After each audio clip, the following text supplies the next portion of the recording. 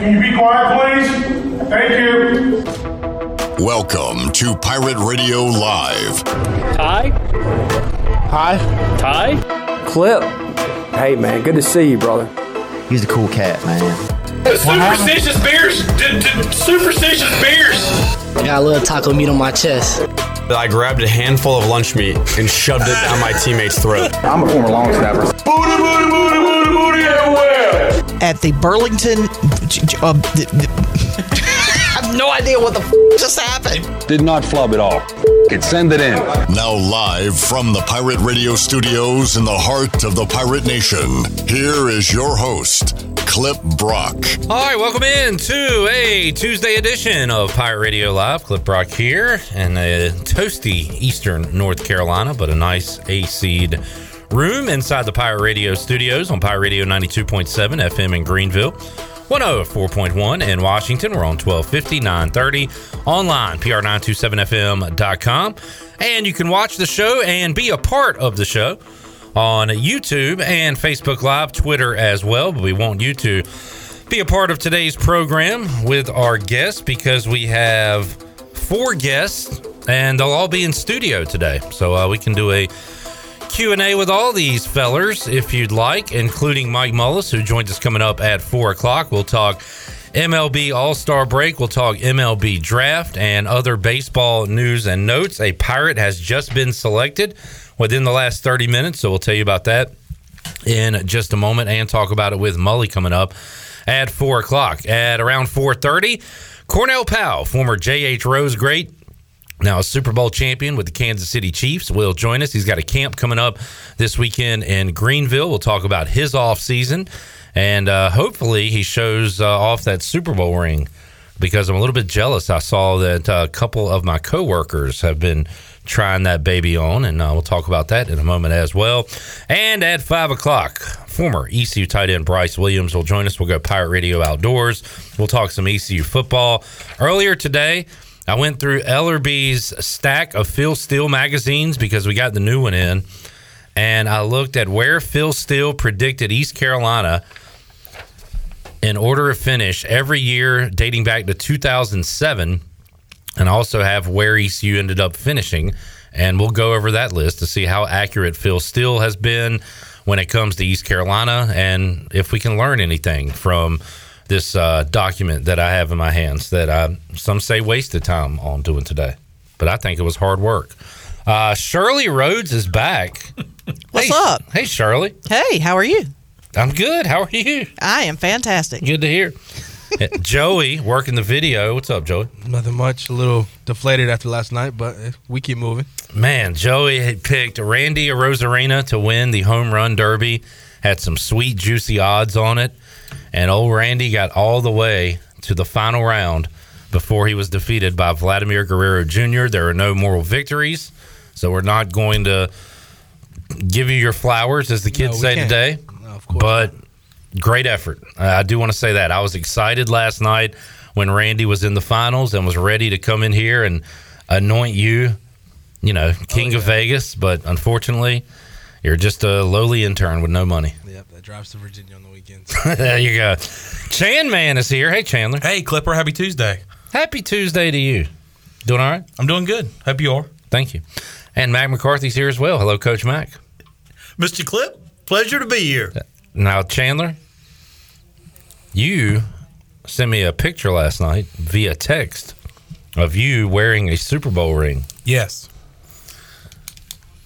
Where do you come off doing that? Well, I know a guy. Who do you think you are? I know a guy. You know a guy? But was able to meet up with Cornell and his uncle and his mother last night at a local restaurant here in Greenville. And one of the first things I wanted to do was lay my eyes on that beautiful 16-karat gold Super Bowl ring. And I was able to wear it and take a picture with it on my hand. These things have gotten out of control. They're too big. It's incredible. And by the way, I do, when Cornell comes in here today, I do want you to actually hold it because it is heavy. It is a heavy ring. Okay. Like, do you have ownership of it? You get to decide what happens with it? No, but what if Cornell doesn't want me to hold it? Look, if you let me hold it, if you let Chandler Honeycutt hold it last night, then I believe he'll let Clip Brock hold it today. Coach Mack, I've worn Joe Gibbs' Super Bowl ring. I thought about that last night. And Ernest Biner's Super Bowl ring. Nice. I've met with them. How about yourself? Have you been face to face or finger to face with Super Bowl rings? I have not. Hey, we got that on Coach Mack. You do? All right. Wait, so got one on him. Man, I thought about this. I do own some championship rings, though. That's a little different. Okay, Coach. But I thought about this last night when I sent you the picture. I thought, well, I'm sending this to a man that has taken a picture with a Super Bowl ring, but I forgot that you are a two-time Super Bowl ring wearer. Yeah, that's I'm right. only a one-time, so you've got me on that. You're a two-time Super Bowl ring wearer. Do you know that they have to register them as brass knuckles? They're that big. I did not know that, but it makes sense. Yeah. So it's like if you do not register and you're wearing your Super Bowl ring, you're illegally carrying a weapon at that point. Is that what you're telling me? That's what I've been told. But I've never worn one or tried one on like you guys have. How many, what do you call them, pairs? How many brass knuckles do you own, Coach? About a dozen. Is that true? Yeah. What? Can you bring one of those in next week and show it off to Chandler? If you count the rings. Oh, okay. 10-4. Can I add it to my tie collection? Coach Mack's brass knuckles. How many rings do you have from all the years, Coach? I don't know. 1, 2, 12 maybe. Man, do you wear any of them ever? I wore them when I was recruiting, but not since. They're in a nice display box now. Was that one of the first things that recruits said to you? Like, hey, Coach, can I see what your rings mean to you, or what did they say on there? No, but it usually came up during the conversation when you're sitting in the living room and you got them on. It usually does come up.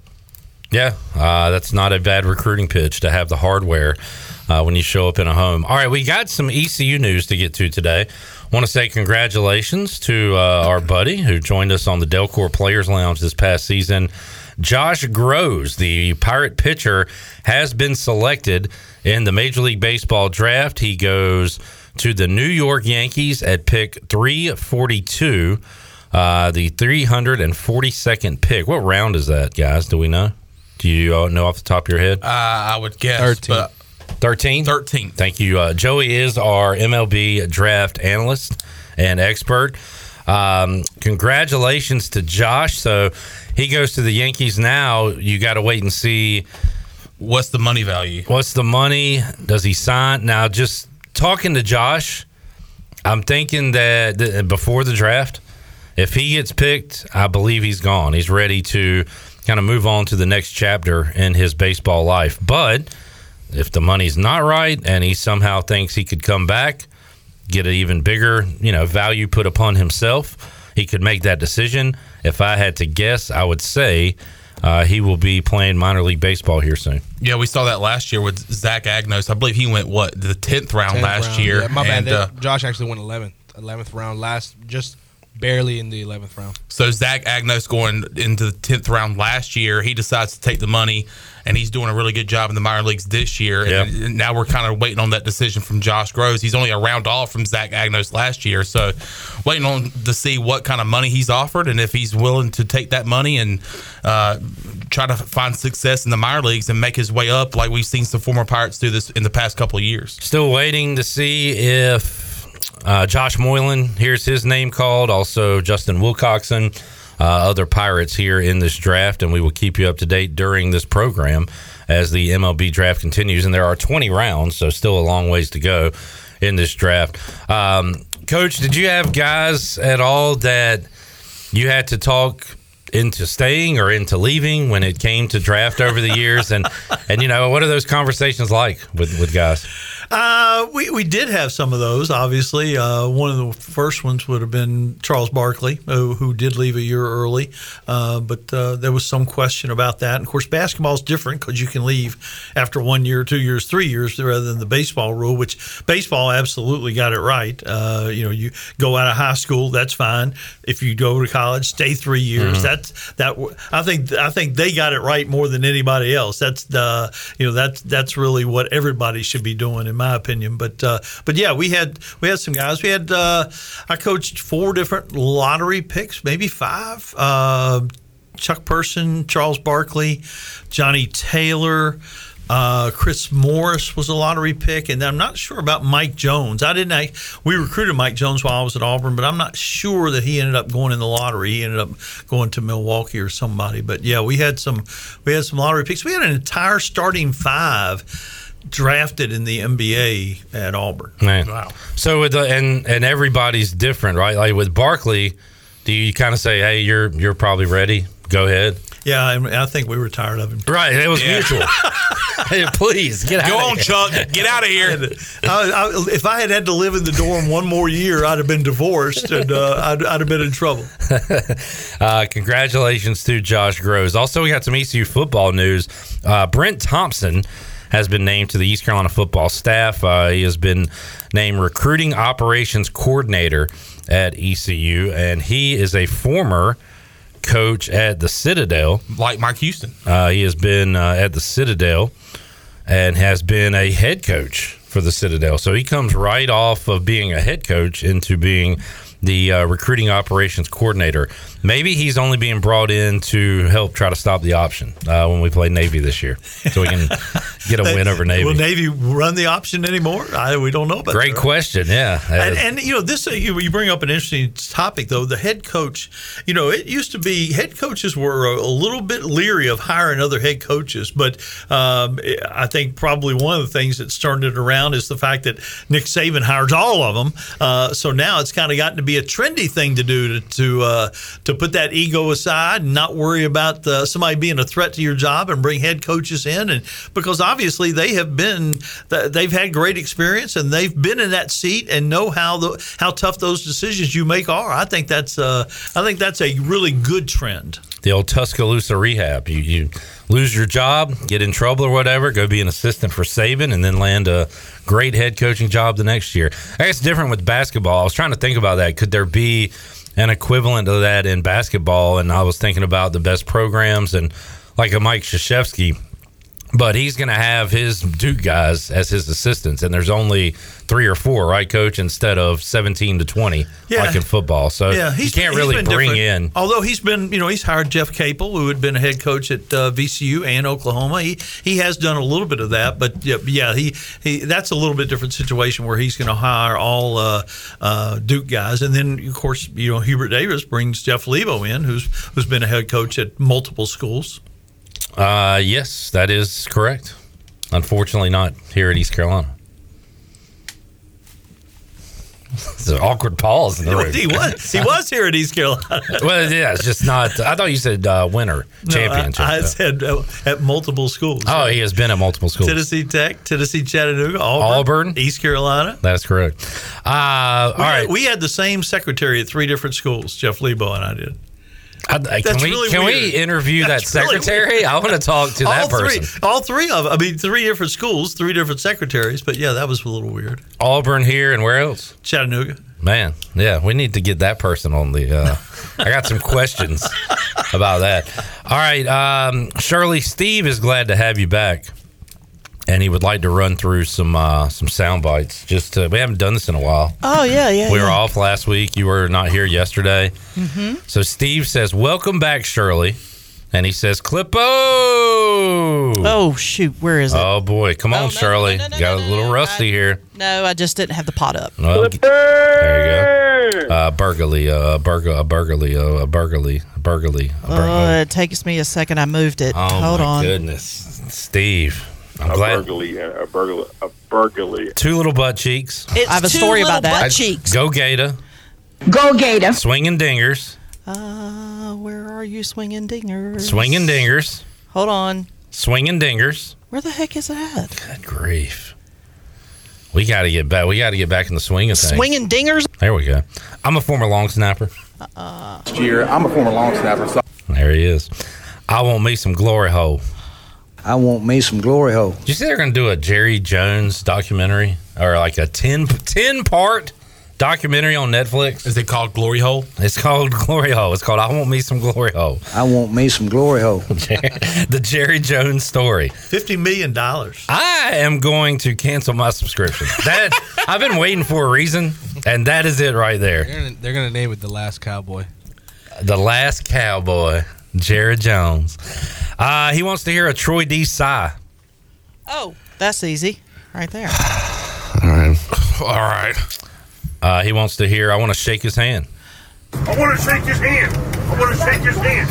I want to shake his hand. What the hell's... I want to shake his hand. What the hell's going on around here? What the hell is going on around here? I got a little taco meat on my chest. No, still don't have that up there. Oh, you got to get the taco meat. I got to go find it. All right, Shirley, you're back. A little rusty, but we got through it. Well done. Coach, I'm sorry you had to sit through that, but that's just kind of how we get... Is this something that happens periodically? It does. Yes, periodically, It tests Shirley's mind. It tests her, I guess, audio board skills. Well, I've been off for how many days? Yeah. It's been about 10. Robert Matthews 10, wants to hear a little Tommy Tupperville. Do we have a little... Oh, yeah. Go to hell! Go to hell! Get a job! Robert, Coach, that's the last thing intelligent he said. Did you ever walk off a court and tell a fan to go to hell and get a job? Probably. We just didn't get it mic'd up. Probably. And before people started recording everything, I probably have flipped a bird or two. Oh, yeah? Oh, yeah. Man. Unbelievable! That would be an honor to be flipped off by Mack McCarthy. I think. Wait, you probably have flipped me off now that I think about it. There is a coach that did it in Minji's one time, I believe. Tim Floyd. I believe he got ejected. Yeah, I believe Tim Floyd told a fan to go to hell and get a job. Well, that was hilarious. I was there. The cop coming on the court was unnecessary. Yeah. That was like, it was not needed. Yeah, let's blame JJ. Were you coaching in that game? That was Lebo, I believe. That was Lebo? Yeah. You talked about your famous run-ins with refs. How many ejections did you have in your career, or was there too many to count? 4. 4 in your entire career? Yeah. How many? And how many times was the TV Teddy? None. No, we got along. How many times did you do it on purpose? Just one. Okay. Just one. So the others were not what you were hoping to happen. Unplanned. In those situations.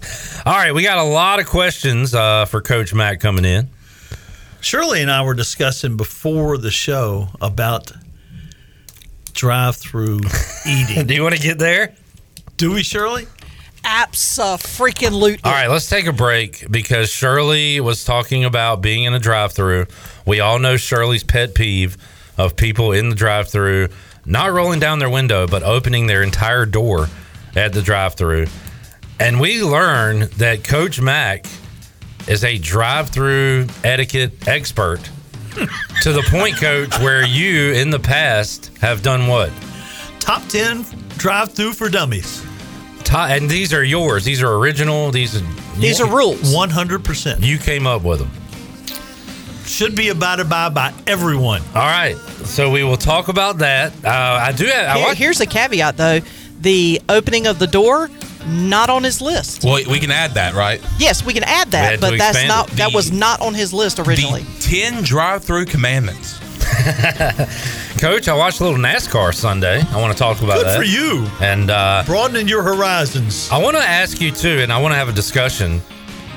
Are sports, the actual sporting event themselves, and the sports that we love, baseball, basketball, football, NASCAR, have they all gotten worse, or are we all just a bunch of complaining curmudgeons? Yes, the second thing. Okay. Well, we'll talk about that, too, when we return Pirate Radio Live. And we'll get to your questions and comments. Hit us up on Facebook, YouTube, and Twitter. Back with you after this.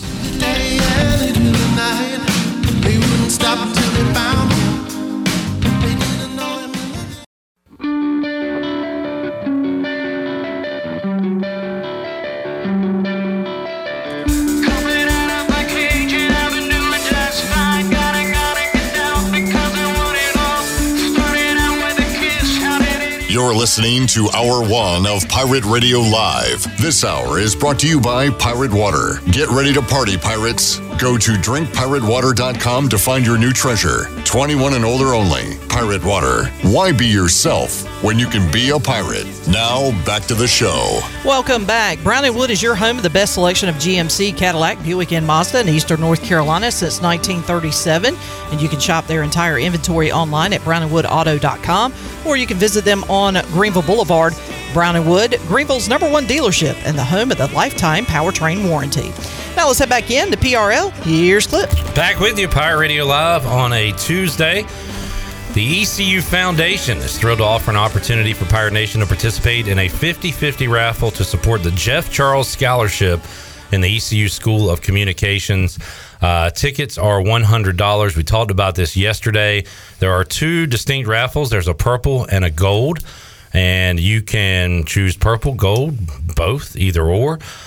This is going to be decided, the raffle winner. The winning tickets will be drawn Tuesday, August 15th, 6 to 8 in UBE, at UBE, and the winner does not have to be present to win. So you can find information on Pirate Radio's page, ECU as well.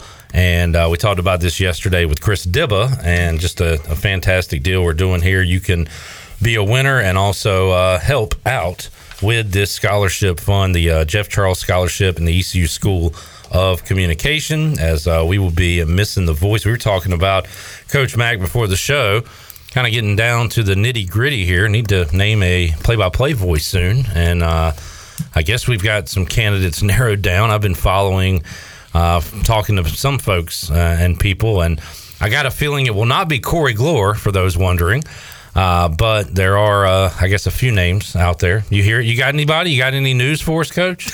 Any information? I've heard some names, but and there's some good ones in there. I think they're going to end up with somebody pretty good. And of course, Jeff made this sort of a destination radio job, and I'm sure some of these guys will be looking at it as that. Yeah, no doubt. And again, there's never going to be another Jeff Charles. It's all going to feel different and not the same. And Chandler, we talked about it, just him being here on our pregame show is going to be different and something we're going to have to work around. But then right when we wrap up the show, jumping in your car, heading over to Dowdy Ficklin, hearing the kickoff and hearing him and Kevin Monroe, it's all going to be different. But looking forward to seeing who that new voice of the Pirates will be for this upcoming football and basketball season. And there's a chance that maybe the play-by-play voice for baseball could remain the same moving forward. But again, all that is just kind of hearsay at this point. When we have news, we will present that to you. All right, so I've got some sports topics to hit. Also, might be talking to Josh Gross here on today's show, who was just drafted.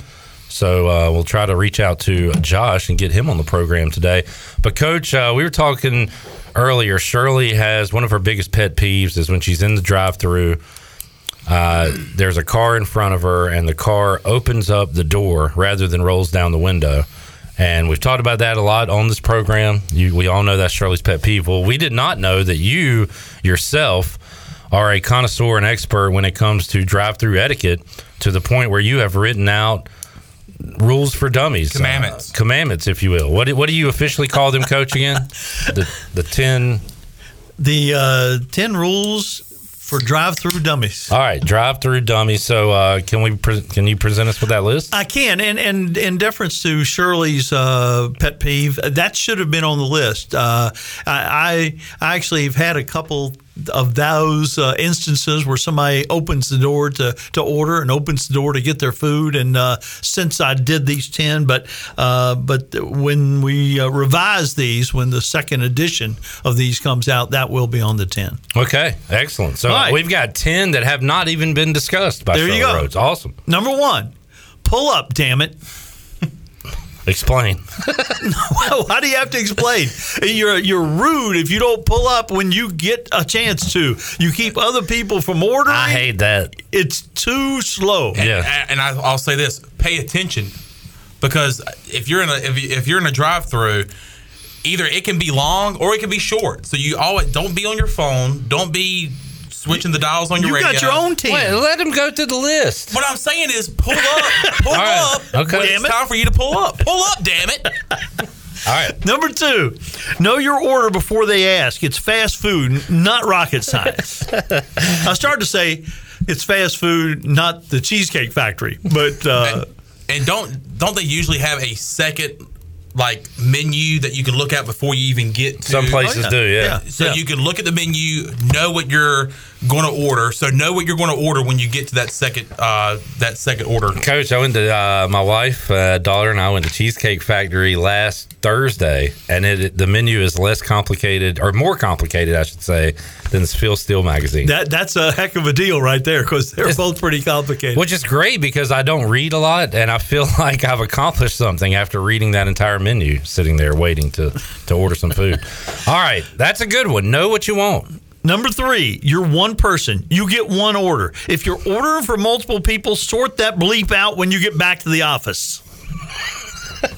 Okay, are you saying do not have separate orders? You can't go up there with 4 different orders and pay with 4 different credit cards 10-4. or 4 $10 bills, whatever you want to do. Yep. You get one order. That's it. One vehicle, inside, one order. Right? Yeah, do that inside. Yeah. It's so much easier to do it inside. Just go home.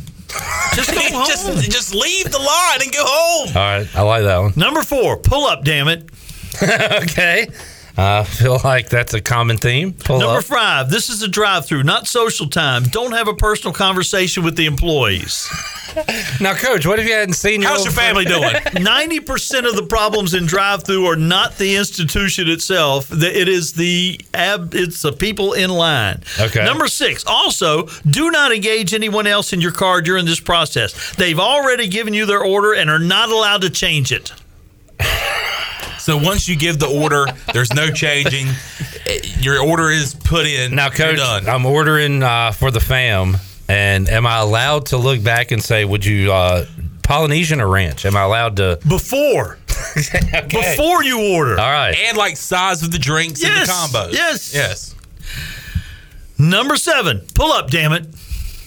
Notice a trend? I do. Okay. We got to pull up, people. Number 8, do not under any circumstances add to your order at the pay window. This is a felony. Coach, I got to say. Can I get a shake with that, too? I mean, come on now. Go around? No. Go around. I've done it before when I realized not only you are part of the problem. Maybe, but I just add not the first time you've been told that. Is it okay to be in the line, and if there's nobody behind you, can you add to your order at the pay window? Yes. If there's nobody behind you, then I would say, all right, give me a shake. Or there are give me no an rules fry. if nobody's behind you. Throw the rules out. If you're there at 6 a.m. and they're just opening the door, or in Abrams opening the iron gate out there, whatever. So if I'm at the pay window and I say, hey, can you tack on a sweet tea on that real quick? You got a problem with that? I got a big problem. You're charged with a felony. You are a felon if that happens. So all the others are misdemeanors. That one's the felony? That's a felony. Okay. It's a Class A felony. Exactly. Yeah, Tell I'm a them, Shirley. felon, then. I'm a felon. Number 9, have your payment ready. Credit card is quicker, but if you want to use cash, you do you. I love that if you're in court, people say, hey, what are you in here for? Speeding ticket. Oh, yeah, I was, I failed to appear. Well, what did you do? Well, I added onto my order at a Bojangles. I was thirsty. At the pay window. Yeah. And number 10, which will be add number 11 for Shirley, check your bag quickly, just in case you're part of the 32.5%, except for Chick-fil-A, who get a screwed up order. Man. If all is good, leave quickly. I would like to amend that rule and add maybe a sub-rule that is, pull up, damn it, then check your order. If it is incorrect, park your vehicle and go inside. And go inside. Because you're holding up the line. Or even call. Yes. I think, when did you do this list? 2 months ago, maybe. All right. I was going to say that number. I think that percentage has gone up since you've done the list. About screwed up orders? Yeah. I feel like it's getting more and more screwed up. There are some. And what we might be able to do is follow up on this. I think we ought to probably do sports at some point. But we could follow up, and I can give you the top 10 or the bottom 10 drive-thrus in town. Well, this for sponsorship purposes, let's hold off on that one for today. But I would love to talk about that off the air. Here, Coach Max, and you mentioned Chick-fil-A. They got to be number 1, right? Oh, yeah. They've got like 4 people in the outside. I'm for Chick-fil-A taking over for Congress. Now, hold on, Joey. In terms of efficiency. Don't say a place or anything, but why are you shaking your head to Chick-fil-A? I just don't agree with it. Like, you know what? I'm one of those people that I hate having to talk to a person in the line. Let me pull up to the box with the nice graphics. Hey, I like to ask for a second. Let me think about my order. You should know what you're ordering. Coach Mack, No, this guy. You don't know what you're ordering every time. Coach Mack, it's okay. Here's a guy. Coach Mack, it's all right. Yeah, Joey, you need to leave. No. Joey said he has to leave at 4. You might want to leave at 3:30. Coach Mack's going to pounce on you. I have not seen Coach Mack. I like variety. I don't like to what eat the same Chick-fil-A thing. is doing is being very smooth with their operation. But then they're forcing you to just off the top of your head think about what you want, right? But what if I want something different? They don't have not a big familiar with menu. the menu. They got like 4 things. Get a Chick-fil-A sandwich and be done They with got it. nuggets or a sandwich. And waffle fries. Yeah, I just don't go to Chick-fil-A that often. All right. Oh, I had a John Fields flashback. Oh, Coach, What calm about down. like Biscuitville, for example? Biscuitville, I don't go often, but I've been going now recently since it's new in town. Yeah. And they're trying to adopt the Chick-fil-A method, and I don't like it because they have variety, and I need to see what's going on. Can you ask to see what if I asked to see a menu at Chick-fil-A? What would you do? Coach, You're going to end up killing it's okay. somebody over there. Yeah, Coach is like getting red. No, Chick-fil-A's got Coach is starting to smoke. Put you in the backseat of the car. Take you in right now. Now, Straight Todd, to now we have had this discussion before. You got to get like some road food. Like you get your meal, but what you got to eat something on the way home. So Todd, we talked about this in the past. He pays for his meal, like his family meal, with his card, and gets the 8-piece with the cash. So there's no like paper trail or anything. So his wife doesn't find out he had an extra 8. So how does the workaround work here, Coach? I don't know, but I sure admire his thought process. You know what? Coach is going to give you a pass, Todd, just for your creativity. Oh my gosh! And the way you work. So yeah, you got to get that extra fry or the cash extra 8-piece. It's so funny because I know he's leaving like the trash in his car, so he doesn't have to deal with the trash inside. Yeah, right. He's got it all. He probably has a designated dumpster that he stops on the way home to throw it out. Yeah, you've got to know where the trash cans are that you can ride up in the car and put it in. You got to know where those are. Brushes off his shirt for any crumbs, any residue. So your wife doesn't see you got the Frosty. Exactly. Yeah. Yep. You got to hide that one. Good stuff, Coach. Man. Who knew? I really thought this was going to be about sports. I had no idea. Well, we're in the middle of no sports zone, really. Well, we like to get to know you as a person, too, and we found that this is like a hot-button issue for you. It is. Me and Shirley. And if you're ever in the same drive-thru with Joey, there could be some... Do you mind... There could be an incident. Wait, do you mind printing out the 10 commandments of drive-thrus and having that posted on every single fast food chain in America? Like, as soon as you pull up, the rules should be there. Like, when you go to an amusement park or like a golf course, they have rules. They have like a rules list that you have to look at. That should be at every single fast food chain in the United States. I'm retired. I could just stand out there and hand them out. There you go. So now that's just going to hold up the line. No, Coach. Oh, no. Okay. I'll be efficient. And then they'll try to ask you a question. No questions, just read. Go. Pull up, damn it. Pull up. So I just have a question about rule number 3. No, go. I'm not talking. This is not a Q&A. Mack So it should McCarthy. be included in every order? Mack McCarthy. So like you put it in the bag or whatever? Yeah, you know how sometimes they'll put coupons in the bag? You see, like, instead of putting coupons, it's the 10 rules of drive-thru etiquette? So next time they'll be ready? You see like 2 or 3 cars leave the line because they read rule number 11 that if your window doesn't work, you need to go inside. So they're like, crap, I got to go inside. There's a particular place in town my wife and daughter really like that the drive-thru was always long. I've been going inside a lot recently, more so than sitting in the line, because I think it's quicker at a lot of these places. Just pop in, put the order in, boom. What do you think about? I mean, do you appreciate me for that, Coach? Just getting out of the line. Yeah, I do. And my wife, we do the same thing. If the line's too long, we'll pull over and she'll hop out and run in. All right. Sometimes everybody's in the drive-thru. There's nobody inside.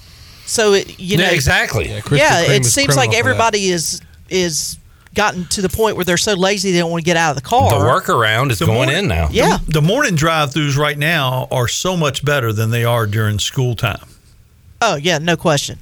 Yeah, you can mosey in there. I was in one today. I was the only person there, and it was at 7 o'clock. I couldn't believe it. But the food I was thought maybe they were phenomenal, closed. I feel like, and again, we are going to talk about sports, and you've written a book. You might be doing a podcast, but like I feel like you should somehow monetize this. Like you could do.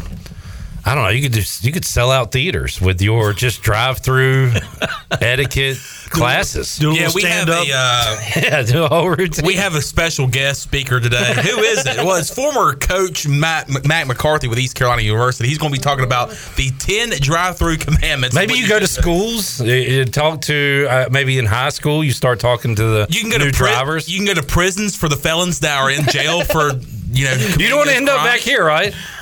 Well, I'll tell you how not to. Yeah. All right, let's take a break. When we return, we will get to some sports talk. Looks like Josh Groves will join us later on in the week.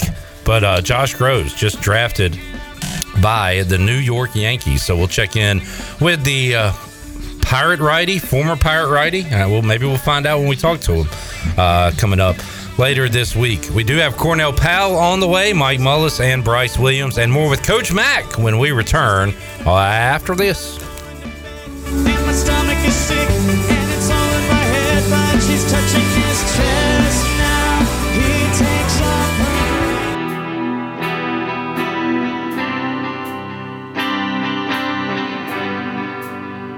You're listening to Hour 1 of Pirate Radio Live. This hour is brought to you by Pirate Water. Get ready to party, pirates. Go to drinkpiratewater.com to find your new treasure. 21 and older only. Pirate Water. Why be yourself when you can be a pirate? Now, back to the show. Welcome back. Are you in outside sales and looking for an opportunity to increase your earning potential? Well, CopyPro has been in Eastern North Carolina for over 45 years and continues to grow each year. And they are in need of more sales professionals with a desire to potentially make a six-figure income. Do you have what it takes? Visit copypro.net today to submit your resume and to learn more. Now let's head back in to PRL. Here's Clip. Back with you, Pirate Radio Live here on a Tuesday. Coach Mack, you ever watch Survivor? Never, not once. Not once. Well, tomorrow you will be on Survivor. It'll be Pirate Radio Survivor. We do this during the worst sports day of the year, which is the Wednesday after the All-Star game. There's, I guess, Wimbledon going on, and that's really about it. I mean, there's none of the big four are participating in sports. So what we do, we have a Survivor simulator. I've got a list of 20, Chandler, that I think we're going to put into the game. All of our Pirate Radio Live regulars on the show. And we simulate an entire season of Survivor during our show. And the simulation runs itself, but it'll say like Mack McCarthy and Chandler Honeycutt get in a fight at camp. And then it's our job to tell you why that happened and explain the fight. Y'all were fighting over drive-through etiquette. Or his tie back. He wants his tie back. He wanted his tie back, and it caused a big fight, and it caused Chandler to get voted off. But we'll be doing that on Wednesday on Pirate Radio Live, the worst sports day of the year. We're going to play Pirate Radio Survivor. All right, that will not make Pirate GT happy because a moment ago on YouTube he says, when do we talk sports? Right now. Right now's the time. And my question is, does sports suck these days compared to how they used to be? At this moment in time, yes, because there's none on. And I ask it because of this. I see, Coach, I told you, I was scrolling through Twitter Sunday night, and I saw, man, this is good racing. This is awesome. This is fun to watch. And I'm like, wow, I never see this on Twitter. Usually I see this stinks. The cars stink. There's no passing. This is terrible. So I was very pleasantly surprised to see people happy about what they were witnessing. I turned it over there, and it was exciting, and you kind of explained why that is, and we'll talk about that in a moment. But normally I see negativity on NASCAR. I see baseball. It's all home runs and strikeouts now. There's no small ball. There's no intricacies to the game and all that. Baseball's not what it was. Football has gone soft. You can't hit the quarterback. It's all passing now. There's no physicality. It's not the game we grew up on. It's not as good. Basketball, we've had, you talked about the pick and rolls, and it's not as free-flowing, all that. So does everything just suck these days, Coach? Or are we all just big complainers? Big complainers. Big complainers. I'm old enough to have been there in the good old days. They weren't all that good. They weren't all that good. The athletes are better. The technology is better. There are a lot of things that are better than it used to be in sports and otherwise. Okay. All right. Fair answer. I guess the biggest thing that I see nowadays that people complain about, and especially in the NBA, and I guess you could say the NFL too, but I don't complain about this because as long as there's sports on, I don't care who's on the field, who's on the court. But I guess the workload management, the sitting out, you have some sort of minor injury, they're not playing through it, they're going to take a week off. There's a lot of complaining about that. But when does that happen in football? I feel like that happens in football more than it did 20, 30 years ago. Who's being load managed? If somebody has a tweak in their...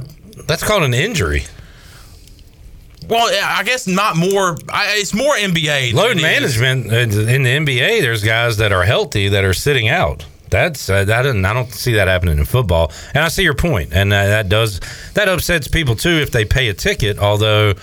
You're paying a ticket to go see a game. You can't dictate how that game goes and who plays and what happens. No, but it does happen in football too. That's why you don't. That's why nobody's drafting or paying running backs anymore, because of load management. You don't do it with a featured running back. You do it with multiple running backs, and it happens at other positions. You just don't. So they're still playing, but they're not getting the workload exactly like a Earl Campbell or whatever. Exactly. It's not load management, but whatever it is in the bowl games, obviously, where guys just completely sit out. Yeah, opting out is not load management. Right, that's a different topic.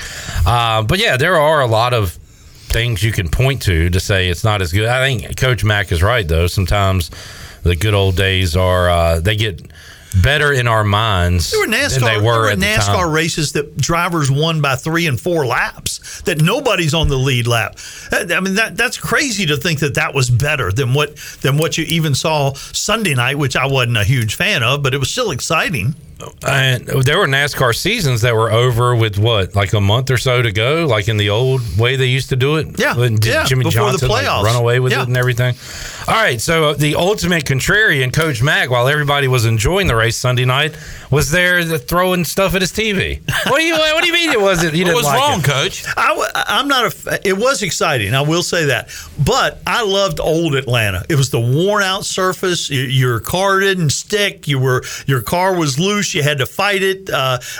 You put your foot down and go as fast as you can the entire race. There's less skill involved now than there was with the old Atlanta. Even though sometimes somebody got out front and nobody ever passed him.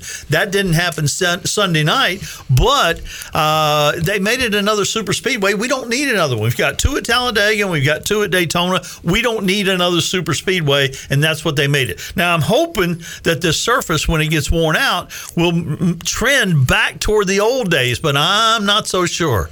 It's like putting dirt on Bristol. That is a sacrilege and a felony.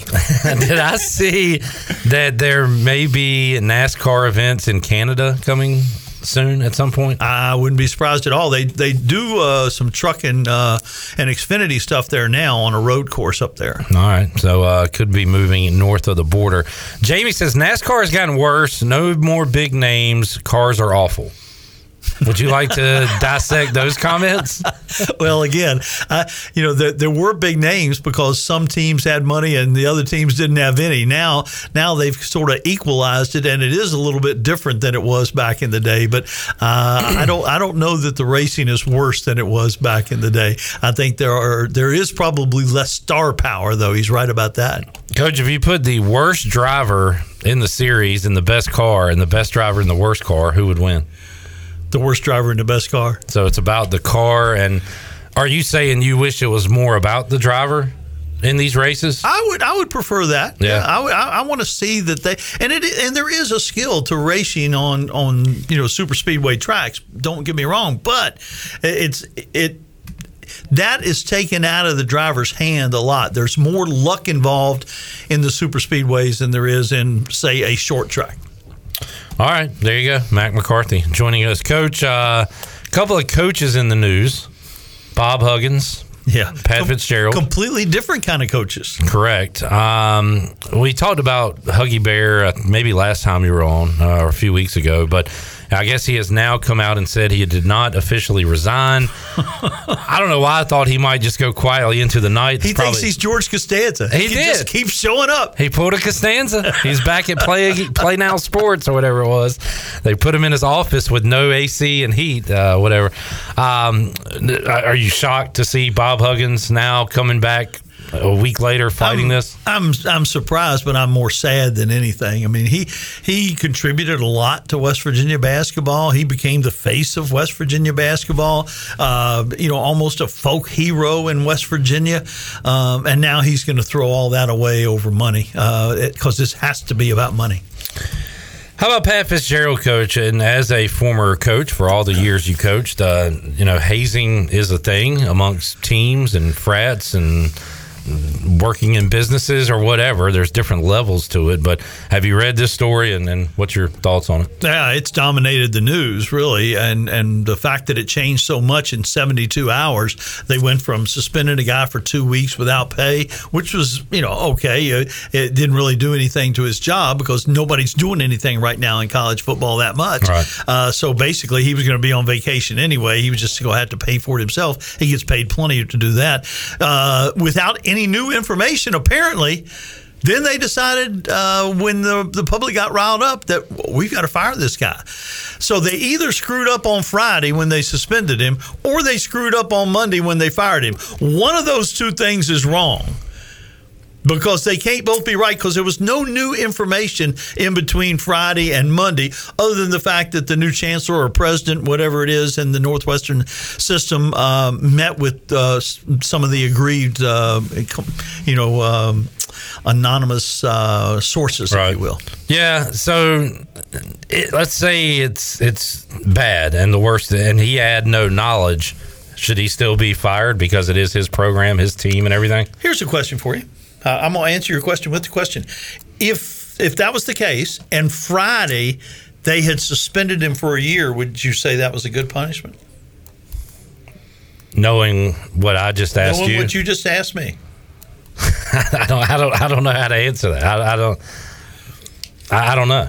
I mean, they suspended him for 2 weeks, right, or they fired him. Right. Was there something in between they could have done? He is Northwestern football in a lot of ways. He was two-time National Defensive Player of the Year. He won a Rose Bowl. He's had the best success. But the fact is, they haven't been very good. They were 1-11 last year. The last time they won a football game was in Ireland against Nebraska. That was the last time they won a game. They're irrelevant. I heard a guy talking today. It's the death knell for Northwestern football. If they die, would anyone really notice? They have not been good.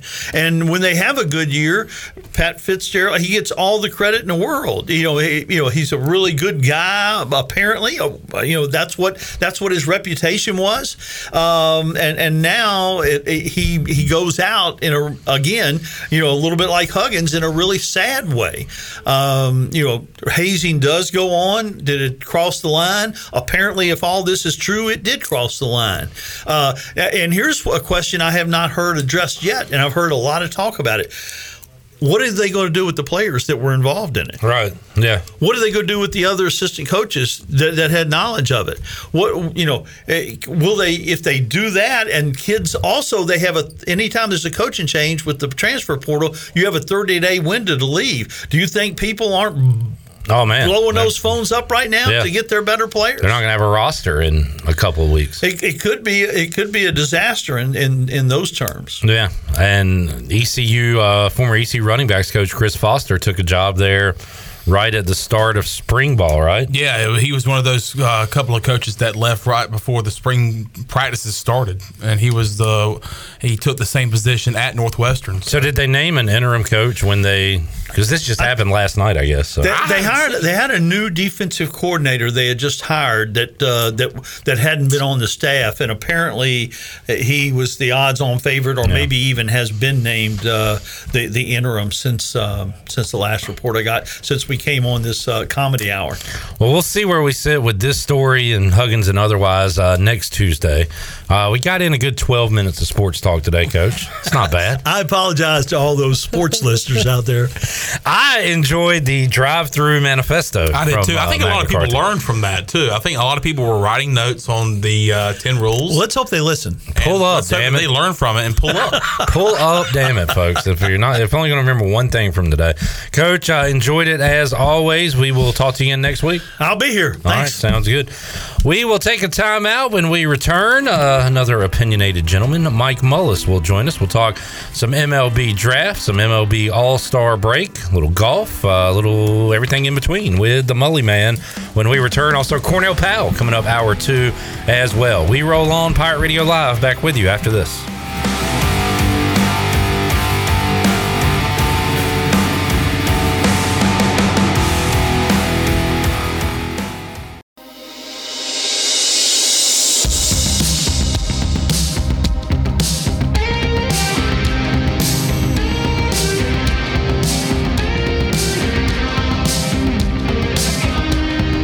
You're listening to Hour 2 of Pirate Radio Live. This hour is brought to you by University PC Care, your local tech support experts for all your business needs. Let University PC Care take care of it so you can take care of business. Visit universitypccare.com to learn more today. Now, back to the show. Welcome back. Your vehicle is a big part of your life, and that's why you should trust the team at Greenville Auto World for all things automotive. Greenville Auto World is now under new ownership by the Cook Management Group, but still believes in fair prices, superior service, and treating customers right. Tommy Cook and his team now have 5 dealerships in eastern North Carolina with a fully stocked inventory of SUVs, trucks, and cars. For sales or service, visit Greenville Auto World on Highway 43 or greenvilleautoworld.net. Pirates supporting pirates. Now let's head back into PRL. Here's Clip. Back with you, Pirate Radio Live here on a Tuesday. Clip Rock, Shirley Rhodes, the Chan Man, and the Mully Man, Mike Mullis, joining us here inside the Pirate Radio studios. The first time in a couple weeks. Mully, good to see you, man. Yeah, how you been? I've been doing all right. Yourself? Yeah, good. How was your hiatus? It's a nice break. Why is it, most places it's a vacation, but the radio personalities take a hiatus? It just sounds better. Yeah, and I didn't go on vacation, so hiatus is more appropriate, I guess. Yeah, well, I mean, what would be the technical definition? What would be the difference in the two? It's a great question. We do not have time to get into that Okay. today. All right. We are really pressed for it. Frank on Facebook, Mully, said 18 minutes ago, can we get a shout out to Xavier Meacham? Yeah, how about South Central alum, Jackie Robinson baseball alum, drafted by the Marlins yesterday in the 10th round. He was a pitcher at North Carolina A&T. I'm not familiar with Xavier Meacham. Had a great high school career and played on the was part of the U.S. baseball collegiate program, and I mean, really part of a really good South Central team. And I got to see him play a few times, and congratulations to him. Congratulations to all the guys that different ties, different ways that we know back east that were drafted and on to their professional career and quite frankly, living a dream. Josh Groves, hearing his name called recently, Mully, and we will talk to Josh coming up on Wednesday, and we will, I believe, be airing that live on Facebook Live and YouTube at 1 o'clock. So if you want to join us on those platforms at 1, you'll hear my chat with Josh Groves, who was selected by the New York Yankees, and now got to see how much money they're going to give him, and he's got a decision to make. Sounded like to me before this process that if he was drafted, he would probably go on and try to go to that next step in his baseball career. So I would assume that he would not be a pitcher for the Pirates next year. Won't be somewhere in the Yankees organization, but that does remain to be seen. Yeah, and it's hard. Like I said, those kids, they grow up wanting to be Pirates and then having a dream of being a Yankee and having a chance to play in Yankee Stadium. And, he's got that opportunity now in front of him. And, obviously he and his family and the coaching staff will have to get together and kick it around, but I'm sure that the staff at East Carolina will congratulate him and wish him the best if his decision is to pursue his professional career. Look, the only way to be a professional baseball player is to go play pro ball, right? You just can't do it at the college ranks. Yes, it can help you to get better and more physically and mentally mature, but the only way you learn to be a professional athlete is to go, take advantage of the opportunity. Pretty soon, Mully, we'll get a look at East Carolina's roster and what it's going to look like following this MLB draft and decisions for guys to make. We saw just last year, C.J. Mayhew, not drafted, picked up as a free agent and decided to, like you said, only way to play pro ball is to go play it. So he decided, hey, I'm going to take this shot and I'm going to go do it, and has moved up a level not that long ago. So he's trying to work his way through the ranks. But even if guys don't get drafted, we could still see them attempt to make it to professional baseball in some way, shape, or form, and we're gonna have to dissect that roster after this draft. Yeah, and I think there probably will be some additional Pirates that get those same type opportunities that Mayhew got, and it's a little different situation now financially than it used to be because again it's a limited draft and a limited number of rounds and only so many players, and quite frankly there's a limited number of places to go play. Right, they've a lot of the minor league teams that have been around forever no longer exist in their affiliated form. So I don't think that'll be the last of them. I think it's really impressive if you look at what has happened in the state. UNC Charlotte's had 5 guys go. Campbell's had like 4 guys go. Obviously, Carolina had Horvath, and I don't know who else has gone from them today. Who's their starter pitcher went today? But you expect those guys, the NC States, the Dukes, Wake Forest obviously had with Rhett Lauder going really, really high. So North Carolina again is very well represented, and and it's again a testament to the quality of baseball. It used to be Florida, right? Florida would be what everybody thought of as the hotbed of baseball, and obviously still really good players there. But North Carolina is definitely holding its own. Jamie tweeted this out earlier, said he wanted just to bring it up with you on the show. He said all-time talent in rounds 11 through 20, which is where we are right now here in this portion of the draft. And he said some big-time names, rounds 11 through 20. Andre Dawson was an 11th round pick in 1975. Ryan Sandberg, a 20th round pick in 1978. Jim Tomei, 13th round. And then you got some other names here, Mully. Jose Canseco, 15th round pick. Jeff Kent, 20th. Donnie Baseball, Don Mattingly, 19th. Dave Parker in the 14th. Albert Pujols was a 13th round selection in 1999. Earl Hershiser, 17th. Brett Saberhagen, 19th. When I think of late draft picks, and I'll pull it up to see where he was drafted, wasn't the story that Tommy Lasorda, Mike Piazza, like in the 51st round, Lasorda was doing a favor for Piazza's dad or something? He godparent or something along those lines. Yeah, that's kind of been the maybe urban legend or whatever. It could be the 100% truth, but I think Piazza went in the 51st round, if I'm not mistaken. So it says, after his father asked Lasorda to select Piazza as a favor, the Miami-Dade Community College student was drafted by the Dodgers in the 62nd round. Okay.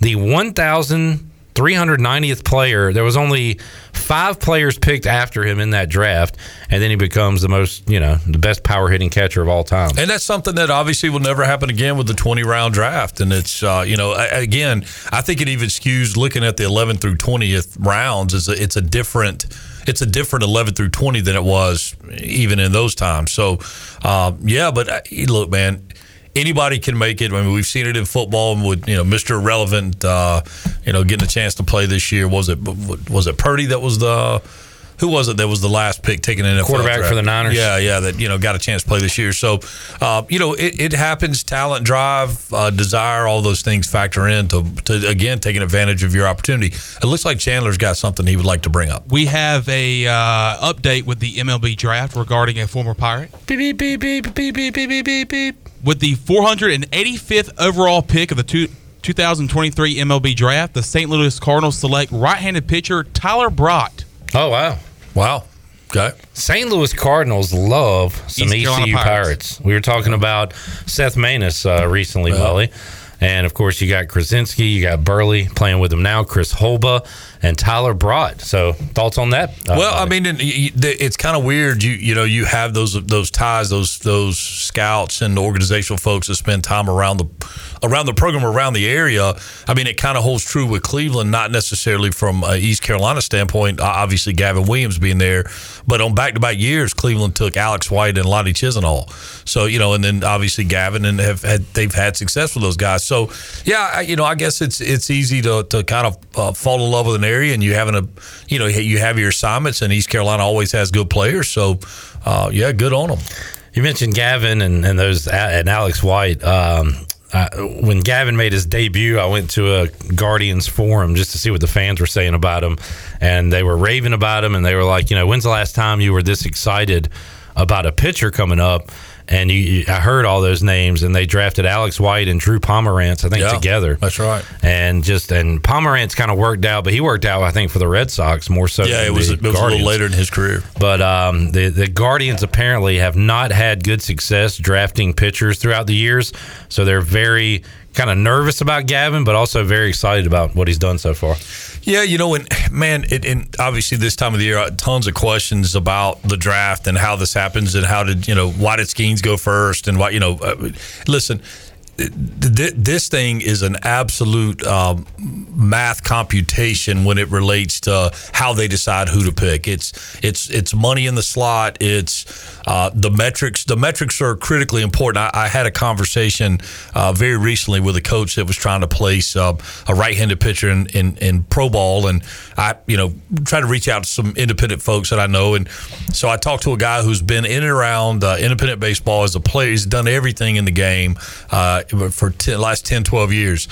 And he goes, Coach, yeah, man, look, we're, such is always looking for arms. And I said, well, look, I kind of broke down the kid's stat line and the success he'd had. And he goes, Coach, listen, what are his metrics?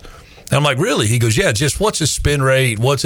That's where they're at. And it's a more tangible way of scouting and buying players than it used to be when you go, hey, projectable body reminds me of Roger Clemens, the 3-pitch guy, commands both sides. All those things can still be said, but at the end of the day, and Gavin's a great example, what's the spin rate? And that's why we see so many guys pitching up in the zone now, because spin rates are better. Therefore, fastball holds the line and it doesn't have drop into the barrel. It stays above the barrel. As a matter of fact, this same guy was telling me, he's like, listen, the Seattle Mariners have gone. Was it Seattle or Tampa? Either way, one of those two have gone to like a 2-strike, like 0-2-1-2 philosophy, and it start like if you think about glove, the catcher's mitt, middle of the zone, they're going to go two gloves up with fastballs or 2 gloves down, middle of the plate with breaking balls. And that is a spin rate driven metric that they feel like organizationally, their spin rates and their fastballs hold lines so well that they can beat you up, kind of, even up, not terribly out of the zone, but they can beat you up at the top of the strike zone with the fastball. We see it in the college game.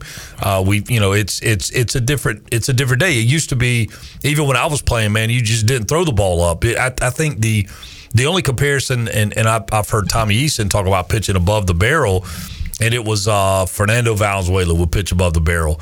But most of the time, you're teaching, especially young guys, and I still advocate for young guys, to stay down in the zone, hollow of the knee kind of thing, just below the bottom of the strike zone. So, but it's a different way of quantifying, what you're investing in. All that you say, I think back to that conversation you were having about Seth Maness recently, and just about how, if he was around now, would he even have gotten a shot? Because who knows? It just wasn't. Because your argument to people back then about him was he just wins games. He just wins baseball. Yeah, right. Well, how's he do it? What's his rate? I don't know. I don't care. Right. He was a high school guy that was a bulldog that would fight you, but he was not the biggest, sexiest. The fastball wasn't overpowering, but it never ended up where it started. It was always, had life to it, and he could pitch and he would compete, and obviously, he did it at the highest level and was very successful at the highest level. So that does still factor, but I don't know that does somebody spend the money on the intangibles especially in a 20-round draft, does Seth Banis end up being a kid that goes out to independent ball and gets kind of sucked into the vacuum? Who knows? Yeah. But, there's something to be said. There's an awful lot to be said for winning, because at the end of the day, that's what it's all about. Jamie has an interesting question. Does it seem like pitchers are getting hit on the mound more? Balls through the middle of the box. I think it's because we're seeing, going back to what I was just talking about, pitching philosophies, we're seeing pitchers throw more balls in the middle of the plate because they're trying to beat you up. So if they miss down just a little bit, we talked about just a minute ago, I mentioned going 2 gloves up. If they go a glove and 3/4 up, that ball's being hit back where it was delivered, right? So it's just shorten up to that pitch. And yes, I think you'll see more of that. Interesting. Good answer. Speaking of guys getting smoked, man, I can't believe this doesn't happen more often, but a kid got smoked in the Derby last night. 113 mile an hour exit velocity off Vlad Guerrero.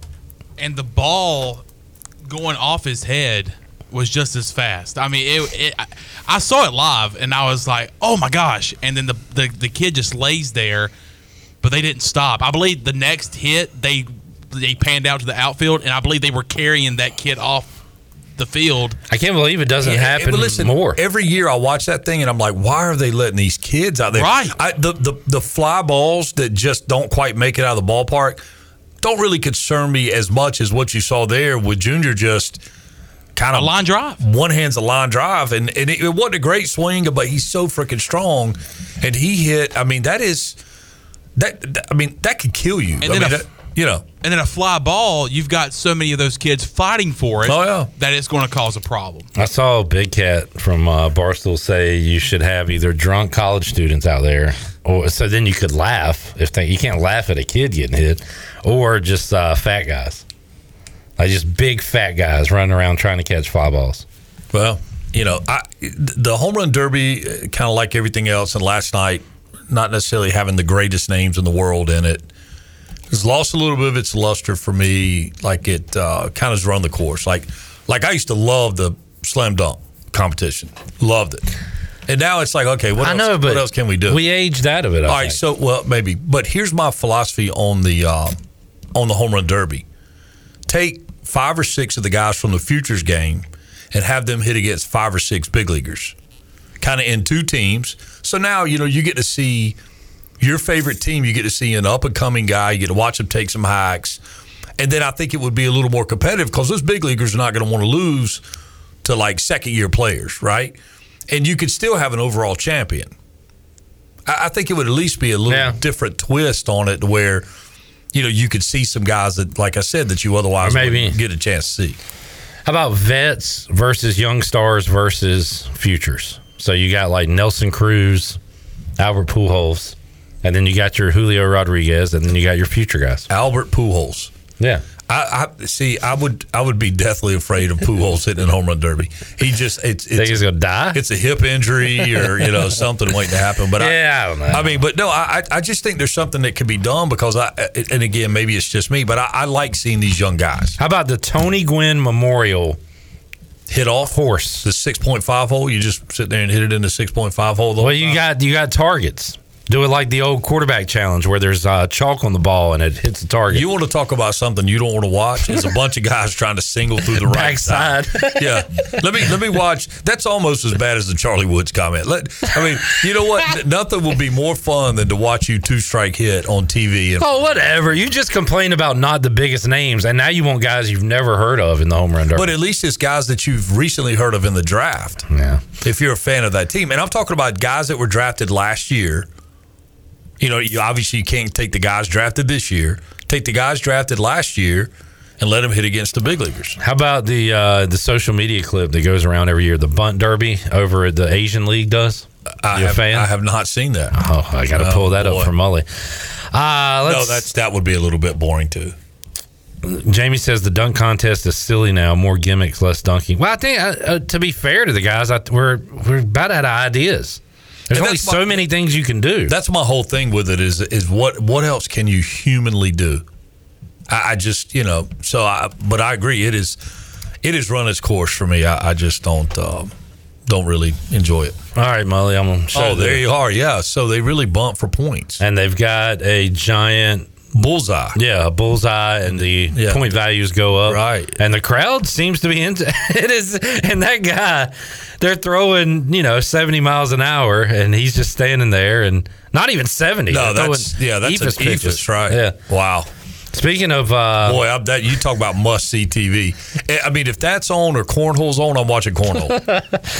The real question is, how did Clayton McCullough do last night? Oh, he's a stud. Okay, I mean, he's a stud. That dude throws absolute money BP, but not as good as Mike Mullis. Well, is there an art to throwing BP?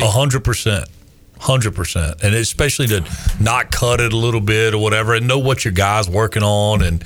Yeah, but there is an art that there are a lot of really good coaches that were really good players that throw absolutely atrocious BP. Is it similar to a free throw where it's more like muscle memory than it's actually physical? It gets to that point. I know your arm's got sure, but and it gets to the point where like I wanted 4 baseballs in my left hand, and it was it's almost like a balance thing, and you just it's repetitive motion.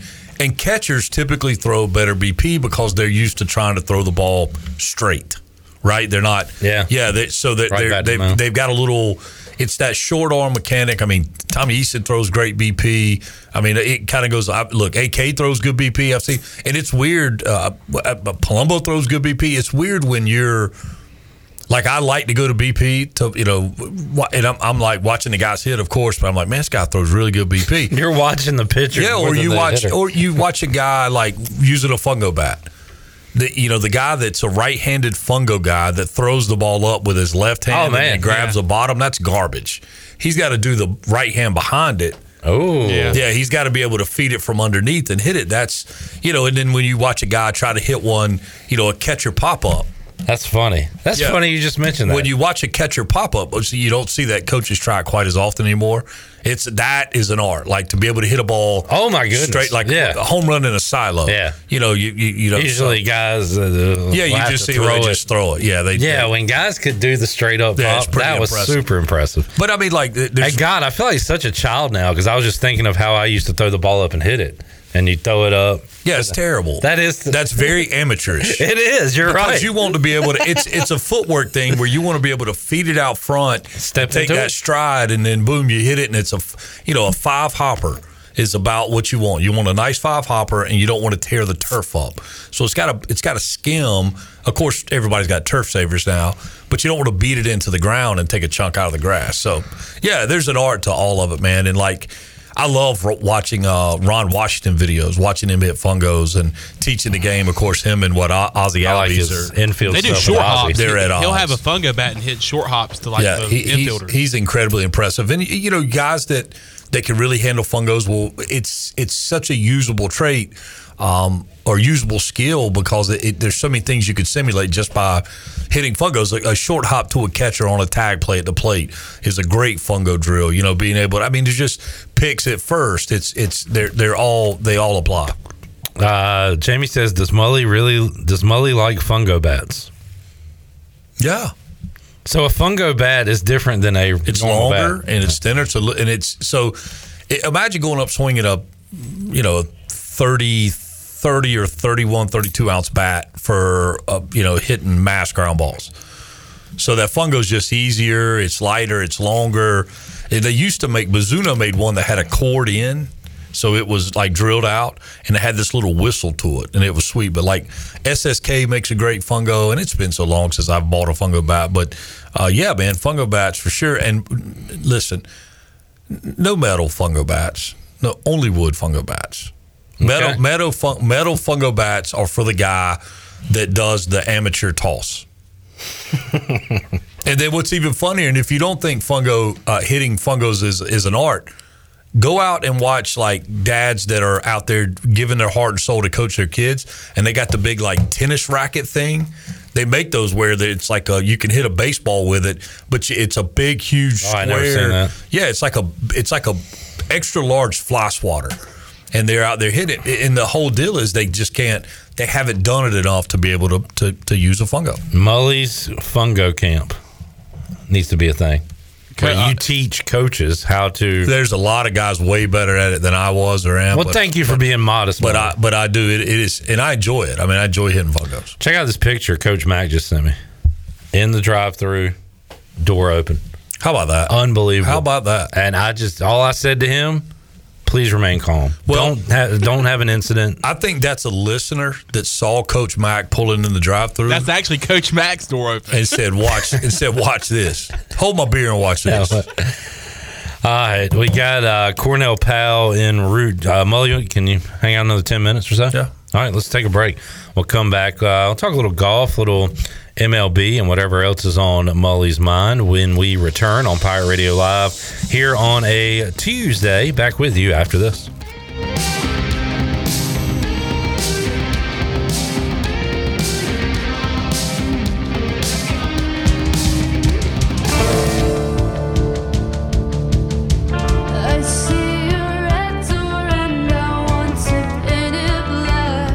You're listening to Hour 2 of Pirate Radio Live. This hour is brought to you by University PC Care, your local tech support experts for all your business needs. Let University PC Care take care of it so you can take care of business. Visit universitypccare.com to learn more today. Now, back to the show.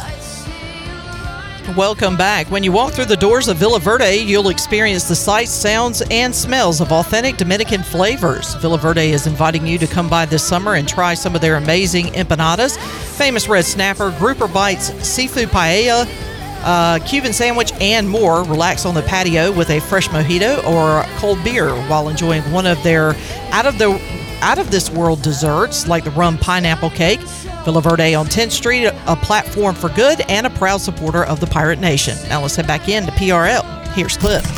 All right, if you are just tuning in, a couple of Pirates have heard their name called in the MLB draft today. Josh Groves goes 11th round to the New York Yankees. We'll talk to Josh coming up Wednesday, 1 o'clock, and we'll air that live on Facebook and YouTube if you want to join in and ask a question to Josh.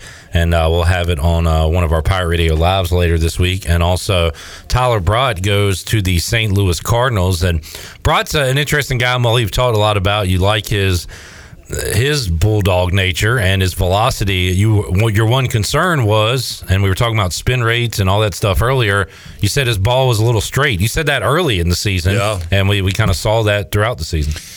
Yeah, he's kind of a surprise, but again, I think it's another situation where spin rate wins. I mean, with the velocity he throws with, and it, holds line and all those kind of, cliche terms, but that you can't teach that, right? I mean, that's a gift. So I'm sure the Cardinals are thinking, hey, we'll get him out, we'll develop him, and quite frankly, I mean, and no disrespect to anybody in making this statement, but these guys that are the quote unquote true prospects, the guys that may be more destined for the big leagues, they've got to have guys to play against that are quality people too, right? So, maybe a guy like Brott kind of becomes an organizational guy that, hey, he still has every chance in the world to make it to the big leagues. But right now, we could really see him helping us in different roles inside the organization. Go in there and show our new shortstop some 97 mile per hour stuff. Right. Let's get some velo going and So, but good for him, man. Congratulations. I will say that was not one that I would have thought would have been drafted, to be quite frank. But good for him, and congratulations to him and his family, and obviously the Pirates. Jamie said, Clip mentioned Piazza earlier as the best power hitting catcher of all time. I think Bench would be the best. He's not far behind in home runs. Well, you know what? I'm not going to. I'll get in several sports debates that I feel passionate about. I'm not that passionate about that one. So if you want to take Bench, Jamie, that's fine. Piazza does have more home runs, I believe. But I don't know. Mully, would you like to break the tie there? I think I would take either one of them. Okay. There you go. Yeah. Jamie, I'm going to give it to you. Johnny Bench, best power hitting home run catcher of all time. I did Johnny Bench was even before my time, but the stories and some of the stuff you're able to see in retro. I mean, he was obviously a great player on a great team. Worth noting, not worth noting, but just unfortunately, when I think of Mike Piazza, I think about when he called a press conference to tell everybody he wasn't gay. Yeah, that will always that was will strange. always be part of his. Thank you for coming here today. Part of his legacy. I'm not gay. Okay, thanks. Thanks. All right, Mike. All right, back to work. Mike, how about that yesterday? The AB and the third. No, I'm not here to talk baseball. No, we're not here. No. You show me a picture of a woman and a man, I'll tell you who's attractive to me. Like, what are we doing, Mike? That would make very little to no sense. Mully, you've been doing some bird dogging in your life. Mm-hmm. Now, for people who don't know what that is, that sounds kind of cool or gross. I don't know. But you've been a bird dog. I don't know what would the connotation be that it would sound gross? I think that's only if your mind took you to somewhere that the term bird dog would be gross, then you might need to look in the mirror. So that is scouting, correct? Yeah. And there are different levels of scouting. But you, for a MLB organization? Yeah, I was with the Indians and with the Giants. And you would go to what game? Wherever. I mean, it may be, hey, Mully, I can't be, like, I will tell you probably my most, let's say famous or whatever I was the last person for the Giants to see Madison Bumgarner. And it just worked out that our American Legion team was in Thomasville playing in the state championship, and Madison Bumgarner's team was there, and he pitched that night. So at that point, Pat Portugal was the actual area scout, and Pat said, "Hey, Mully, could you get me some numbers on him? We're gonna make a decision." And that night, I think his velocity was like 92, 93. He was pretty good, and he had 2 doubles and a home run. So I was like, Pat, I don't know, kind of what you're thinking. He's a big crossfire guy. So a lot of lefties crossfire, they step across their body. And he was a big crossfire guy, but it would just cause real sink on 93, 94 to high school hitters. It was pretty special. So that would be my biggest one, I guess. And probably turned out to be, the Braves had some good hitting pitchers with Glavine, and Maddox could handle the bat every now and then. But Madison Bumgarner may be the best hitting pitcher of our recent generation. I mean, he could, not counting Ohtani. Ohtani, right? He could legitimately hit. Yeah. I mean, he probably could have played first base or right field in the big leagues. And let me see most home runs for a pitcher and see where Mad Bum is. I know he's up there. But if we're not counting guys like Babe Ruth or whatever. You know what's so funny? You mentioned Madison Bumgarner, Mully, 19 career dingers. There you go. That's strong. You mentioned, and it seems to be, and maybe it's just the circles I run in, but more and more people talk about that Brave staff now than maybe ever before. And I think it's because we're seeing such a contradiction to what they were is what you see in Major League Baseball every night. I mean, it's just straight gas, hard breaking stuff. You just don't see, especially, well, really all of them. I mean, Smoltz threw hard. Well, now Spencer Strider leads the league in strikeouts, the NL, and is looked at as a potential Cy Young, and he'll give up 4 or 5 runs, right, but he'll strike out 11 guys, right, and they'll win because they have the best lineup in baseball. And you're right, it's totally different. And I think, again, I mean, a guy like Maddox, he probably doesn't make it in today's game, not with the scrutiny of the strike zone. And is there a Maddox? Who are these soft guys now? I say soft. That's the whole problem. That's the whole problem. What qualifies as soft? 91, 92? Right. And he pitched.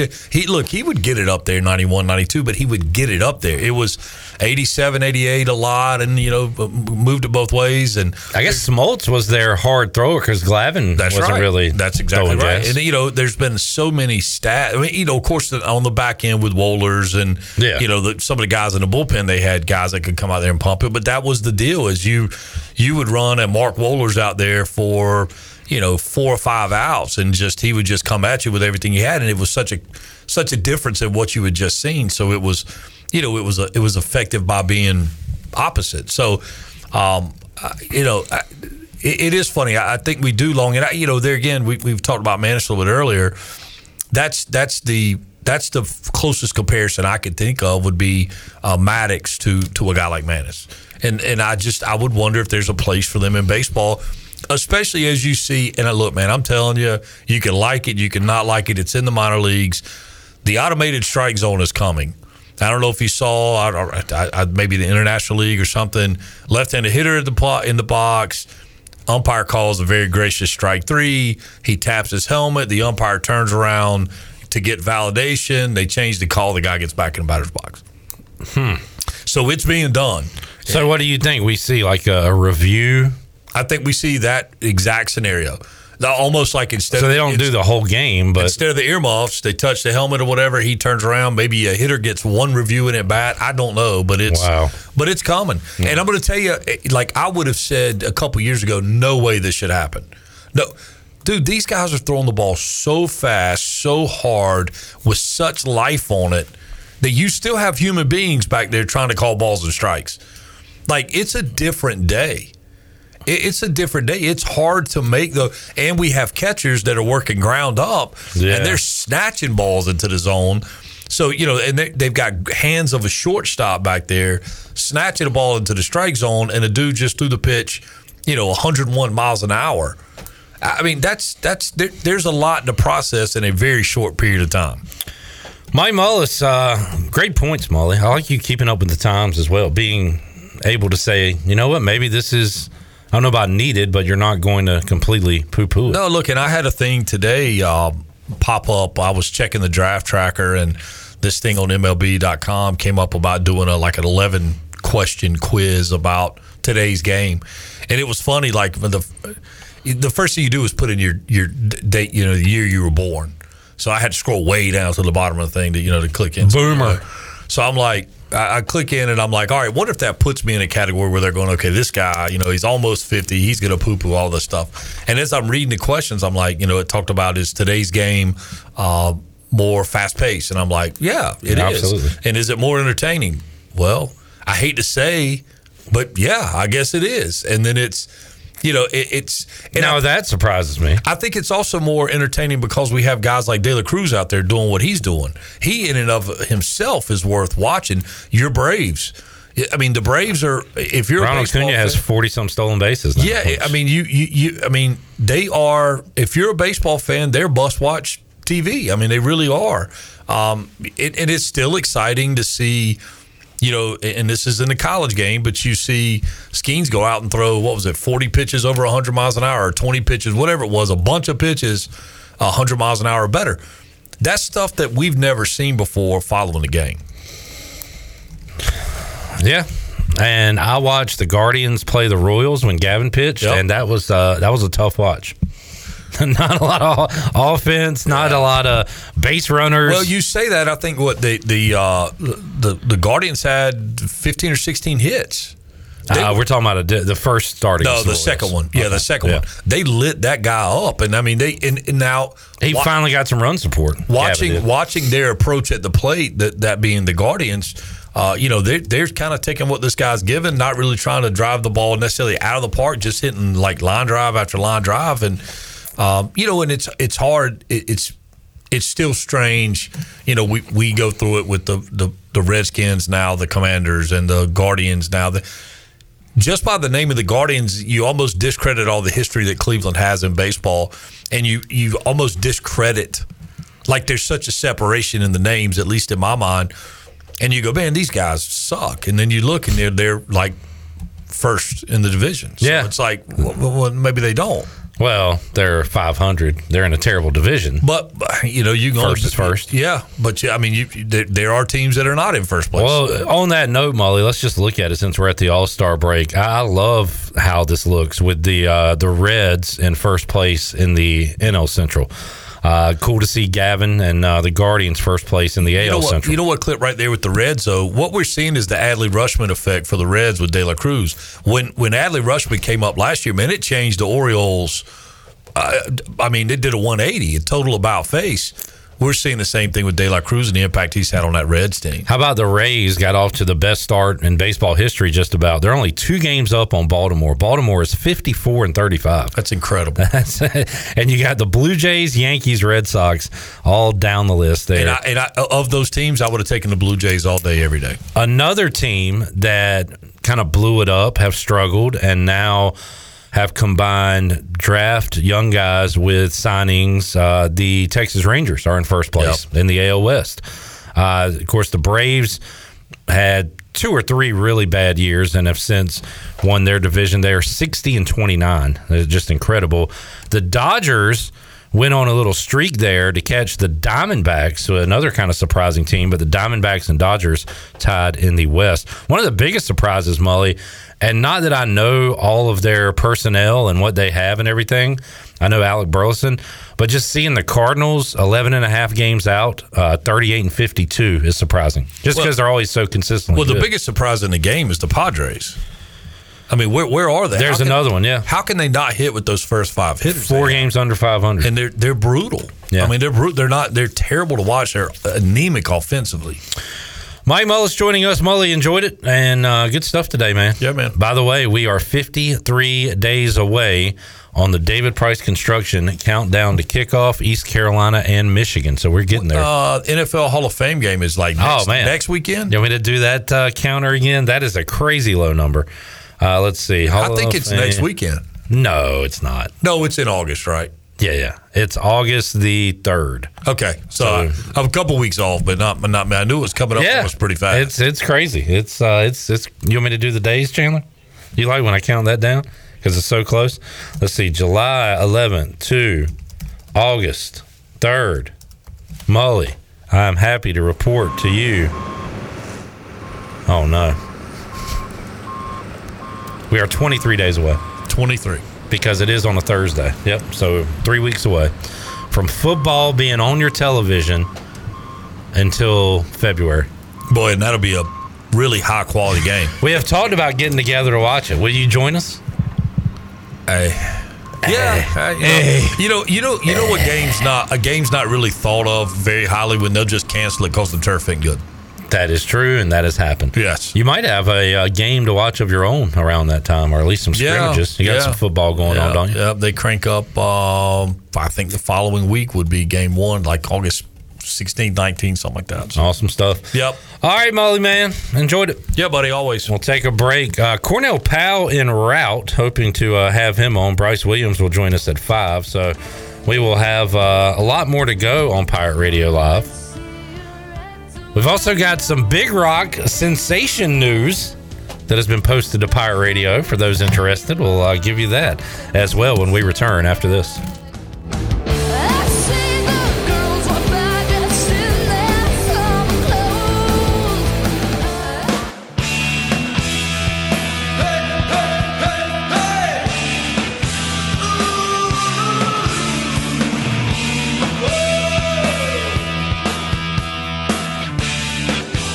You're listening to Hour 2 of Pirate Radio Live. This hour is brought to you by University PC Care, your local tech support experts for all your business needs. Let University PC Care take care of it so you can take care of business. Visit universitypccare.com to learn more today. Now, back to the show. Welcome back. Do you need custom t-shirts, apparel, or promotional items for your business, organization, or event? We'll keep it local and print it local with University Sportswear. Contact them today at universitysportswearenc.com, the official sportswear provider of Pirate Radio. Now let's head back into PRL. Here's Clip. Back with you, Pirate Radio Live on a Tuesday. Just saw this posted to our Pirate Radio social media accounts. This just in. The Sensation has released a statement withdrawing its protest contesting the disqualification of the 619-pound blue marlin caught during the 2023 Big Rock Blue Marlin Tournament. Anything to read in this? After reviewing the tournament rules, the applicable laws, and further examination of the Blue Marlin, we concluded that the tournament properly applied the tournament rules and made the correct decision in disqualifying our 2023 tournament catch. So, kind of like we talked about, or I thought originally, bad luck, stinks, whatever. But the rules is the rules. Rules are rule. And the Sensation will have to wait another year to get that big catch. Breaking news. And hope a shark withdraw stays out of it this time. So there you go. There's that. All right. Awaiting the arrival of Cornell Powell, also talked to former Super Bowl champion Pirate Bryce Williams. That's right. I should address him as Super Bowl champion. Like if I was to win a Super Bowl.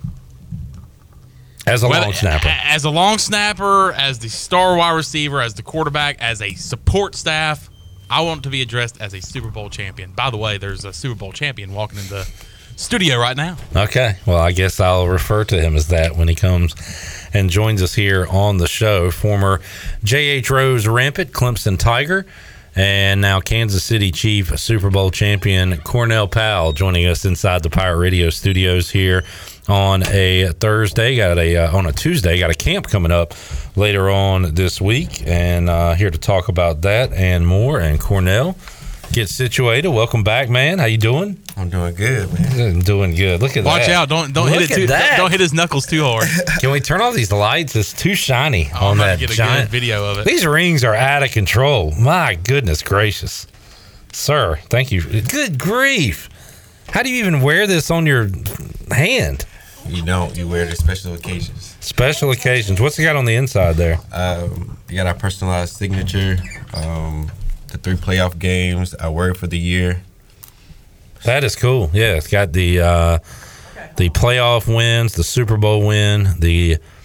That's a nice little signature there with your number. Yeah. And what is Edge? It was our word for the year. Okay. It's our team word, and then the top pops off. Okay. It has the stadium. It's got. You could pull this piece out, and wear it as a pendant. Oh my goodness gracious, that is so cool. Oh, you got that on video? Yeah, you want to put it on the video? Can you bring it closer to the camera clip? Yeah. Let's see it. I don't want to mess it up. I don't know how much that thing costs. It's heavy. That is sharp right there, buddy. Turn it around or turn it. Oh, do you want to see that? It was upside down. Oh. Chandler, higher up, please. Well, no, back down. How about this? I'm gonna put it there, and you figure out where you want it. Cornell, appreciate you joining us, man, and thank you for letting me hold that. That's the 3rd Super Bowl ring I've held and put on. I had Joe Gibbs, old Redskins ring, Ernest Bonner, former Pirate, Redskins championship, and now a Kansas City Chief Super Bowl ring, and now the goal is to go do that again, right? Go back to back. That's the goal, man. That's the goal. It was fun. The year was crazy, super long. It was intense, but it was worth it. We ended up best in the world, so it was. I think it was pretty awesome. And a lot of change. I don't know about a lot, but changes. I think we talked last time. I'm a Washington fan, so Eric Bieniemy going to Washington. So kind of a new voice. So who's running the offense now, along with Coach Reed? Matt Nagy.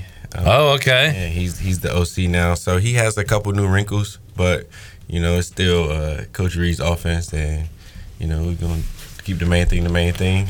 Get Travis Kelce the ball. There you go. You always got 87 to throw it to when you need to. So Cornell, let's stick with that, and we'll talk about your camp and other stuff. But so before you get to training camp, it's nice that you can be back home. I know you were hanging out with family and stuff last night and these days, so that's really cool. You get to do that. But how much are you into a playbook now, or what is the Chiefs kind of asking you to do away from Kansas City before you get there for training camp? I wouldn't necessarily say it's the Chiefs thing. I think it's just a professional thing. Just staying up on the plays, the lingo, the routes, the depths, just making sure you know the details, ins and outs of the play, the whole concept as well. Just being a professional, I feel like going into my 3rd year, that's something that I learned along the way. Just making sure that I know my stuff. I'm always on top of it. Being able to be outside receiver, inside receiver, wherever they need you to be at, be able to be just a plug-and-play player. So, and then outside of that, the playbook, just stay in condition. We're a team that likes to run and gun. So just making sure that you can go 10, 15 long drive drills, and you're still standing upright, waiting for the next play to be called. So that's really all I've been doing lately. So you have been an elite athlete, I guess, your entire life, but I heard your name way before I saw you play. Have you seen this Cornell Powell guy at Rose? But did you take it serious back then as far as your working out, your conditioning, stuff like that? Have you always had that in you, or is that something you had to learn maybe later at Rose, at Clemson, at Kansas City? No, I've always had that in me. I've always been one of the most competitive players, a person that I've ever been around myself. Whether we're playing, ping pong, tic-tac-toe, whatever. I want to beat you, and then I'm going to let you know that I'm beating you. So that's always been in me. You could ask anyone who ever grew up with me in Greenville from Little League to now. And it's just something that you just got to have about you. It's a different type of swagger that I feel like you need when you want to be great. Not necessarily like, it's not cockiness. It's just, you know the work that you put in. You're confident in your ability, and no one's ever going to outwork you. And that's always been my mindset. Well, a big question for you is not about the ability. It's how you feel. How's the health? How you doing right now? Oh, 100% healthy. Got cleared July 10th, Monday. So, ready to go, full go. I can't wait, man. Being back out there on the green grass, just doing what I love to do my whole life. That's got to be a bummer, like how hard you work and how hard you've worked your entire life, and to know you could be out there if you were physically able to and not being able to. So how do you, we've talked to a lot of guys that have gotten hurt. Our guy, Rajay Harris, ECU football running back, got hurt, knew his season was over, and he's such a upbeat, uplifting guy, but knew he was going to kind of be in a dark place, rehabbing and everything. So how do you kind of fight through all that to get back to where you are right now, healthy? Being an athlete, injury is a part of the game, as unfortunate as it is. So, when it happens to you, if it happens, this is my first time ever getting surgery on anything. Mm-hmm. So when it happens, you just got to fight the adversity. You gotta go through the dark time, that dark place, and you just got to be grounded in. I feel like, me personally, you got to be grounded in your spiritual believing, and I feel like God really willed me through this early on. It's very hard because your body, you're being an athlete all your life. You're the top athlete. Your body's not responding to you or how it normally does. So it's definitely tough. But once you get through that dark time, and you just fight through it. You continue to keep God first and just keep working each and every day, trying to get 1% better. It'll come around, and as long as you put the work in, you get out what you put in. And I feel like I've been doing that every day, 5 days a week, just trying to get back to 100%. Yes, sir. I'm good. So awesome. Can you hang out another 15 or so? Absolutely. All right, let's take a break, Shirley. We'll come back. Expecting the arrival of former ECU tight end Bryce Williams. We got some online questions for Cornell we'll get to, and more. We'll talk about the camp coming up. And more when we return. Cornell Powell, Bryce Williams, Pirate Radio Live rolls on a Tuesday after this.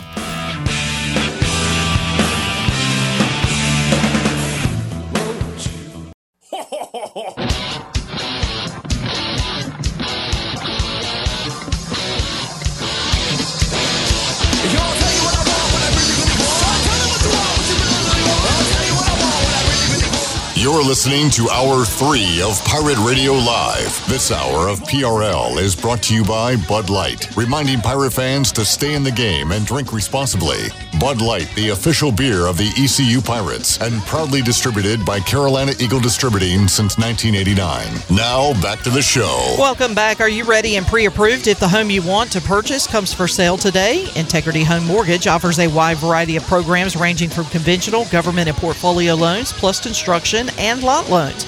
The Integrity Home Mortgage team of Talbot Green, Braxton Green, and Joanne Weir offers over 50 years of experience and is committed to providing you with the superior customer service you deserve. Call them today at 714-2076. Integrity Home Mortgage, Pirates supporting Pirates. Now let's head back into PRL. Here's Clip. Alrighty, back with you here, Pirate Radio Live on a Tuesday. I'm assembling quite the team here in the Pirate Radio studios. Got the wide receiver Cornell Powell and the tight end Bryce Williams, who joins us here in the Pirate Radio studios. Bryce, good to see you, man. Good to see y'all. Hope you got a lot of fishing stories for us the last couple weeks. Maybe over the holiday, but this weekend was busy. Oh yeah, okay. Yeah. Chandler might have a fishing story for us too. You might have outdid me. We'll if see. You did, we ain't hearing your story. Cornell, you ever get in the boat and do any fishing or anything? I've fished maybe 2 or 3 times. That's 2 more than me. Probably caught 1 fish my whole life. We caught a big one here, Bryce. You see this Super Bowl ring? I do. Yeah. That's is that about the same size as the Beef O'Brady's ring? The EC? No. You got 2 of those. He only has 1 of those. That's right. That's correct. Good one. We had Jamie on the chat saying, Cornell, you've got to play with Trevor Lawrence and Pat Mahomes, or Patrick, I should say. So his mom don't get mad, right? Yeah. Patrick Mahomes. You're a pretty lucky guy in that regard. Extremely lucky. I feel like I've had the greatest line of quarterbacks. I feel like that really helped me elevate my game. When you play with other great players such as Pat, Trev, Deshaun Watson, you just have to rise to the occasion. So I've been extremely blessed, man. I'm not going to answer the question of who I think is better. I'm gonna stay out of that one. Jamie also asking about Patrick Mahomes, what kind of person he is. We kind of see the fire. We also see him having a ton of fun on the football field. So what is he like behind the scenes? He's someone who loves the game of football. He's definitely a vocal leader. He's going to bring the best out of you on and off the field. He expects greatness from you because he's great himself. And that just helps elevate the whole locker room, man. Practices are fun, exciting, intense. And we compete each and every day, but he's really the head of the snake for us. We go as he goes, and we went all the way. So. And went a long way. And look, Andy Reid, for what he's done in the game, demands all the respect that he gets. But how much is it him and in the past Bieniemy running a practice, but how much is Mahomes running the practice? You know what I'm saying? I would say my rookie year. At training camp, where we're about to go July 18th, Pat, the starters were a little tired. It's camp, it's a grind. But he literally stopped everything. Nah, get back on the ball.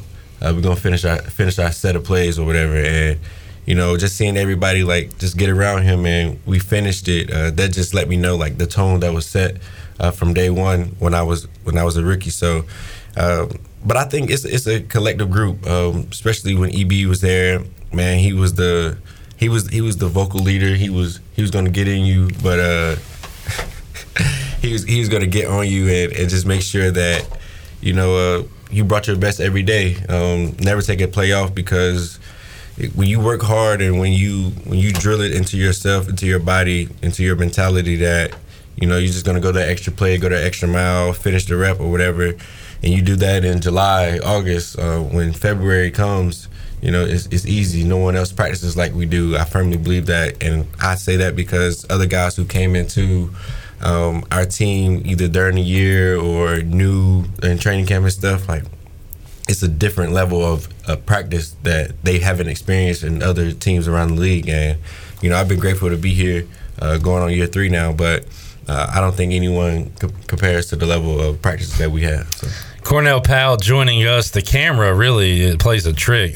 Bryce makes Cornell look like a little fella. But then Bryce, his chair is higher than mine. Yeah, exactly. We're about the same height.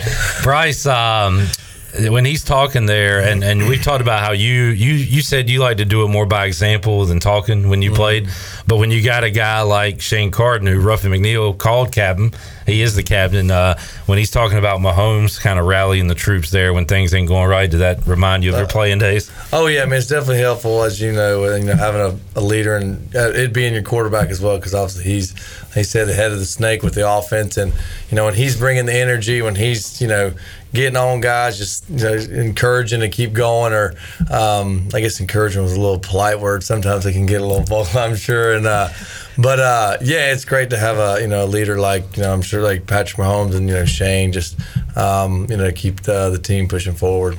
Well, Bryce, you spent time in many training camps trying to earn your spot.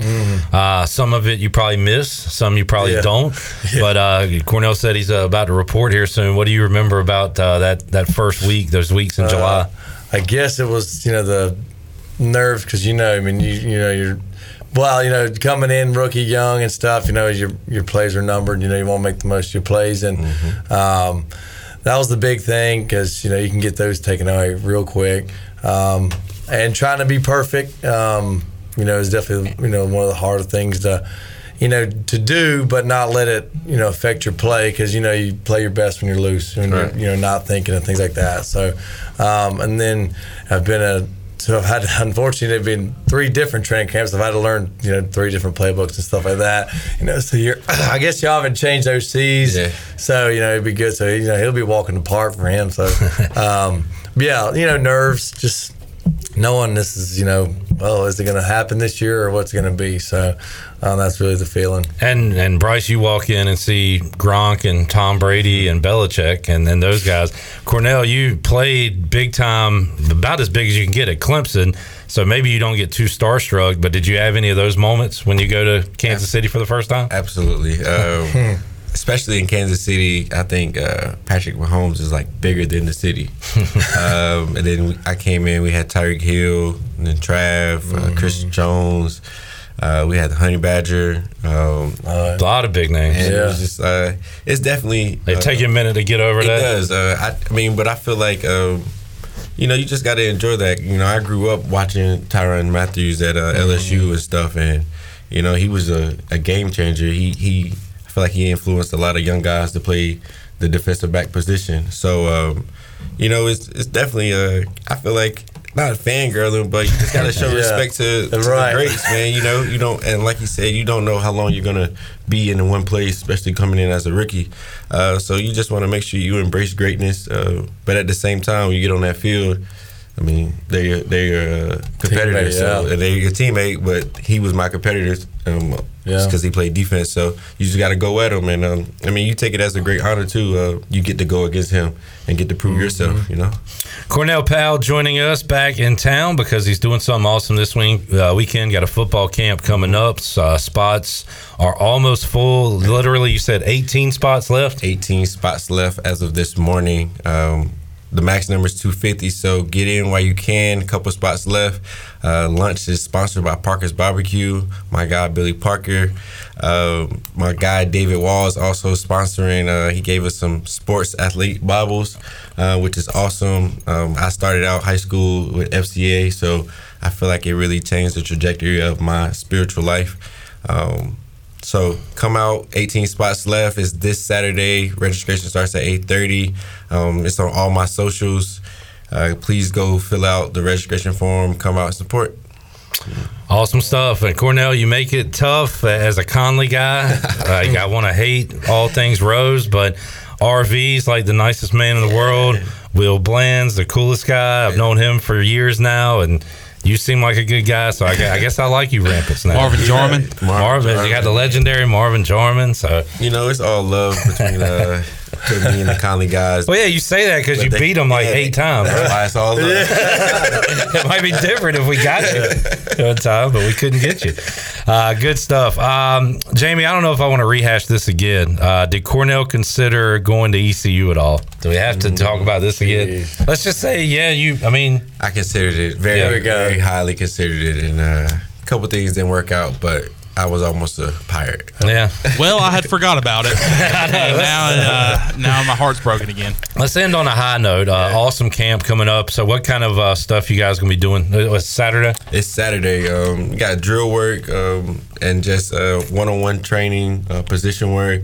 But we're going to get out there and compete, man. I want to really give the whole idea of, football aspect. People just think it's just like drills and stuff, but like it's really a grind. He'll tell you at ECU, man, those summer workouts, those summer heats and stuff like that is hot, but it's also a grind. It really shows you like who wants it, who doesn't. You separate the good from the great. And so I might have a little bit of that in the camp, but we're also gonna have fun and we're gonna compete. We're gonna have some one-on-one reps and stuff like that. It's gonna be fun though, man. All right, well, not that you need any help, Cornell, but if you need a special teams guy, a long snapper for your camp next year, I know a guy, former long snapper. He's a former long snapper. We had a couple guys sign up for their position, special team guys. So I'm gonna have my guy come out there. I'm out there. And if you need an old tight end, Bryce still has a bag of tricks. Maybe available Saturday as well. So, good luck with it, Cornell. And it's cool that you're giving back. And you said this is something very important to you. Mm-hmm. I know it's definitely important to me. I feel like growing up, it took a village to go to camps, go to different places as far as recreation, like travel ball, baseball, football, basketball. I played all three, so a lot of people poured into me. So it's only right that I have the opportunity to give back. It's a completely free camp. I just want everybody to come out, have fun, and just enjoy the game I love.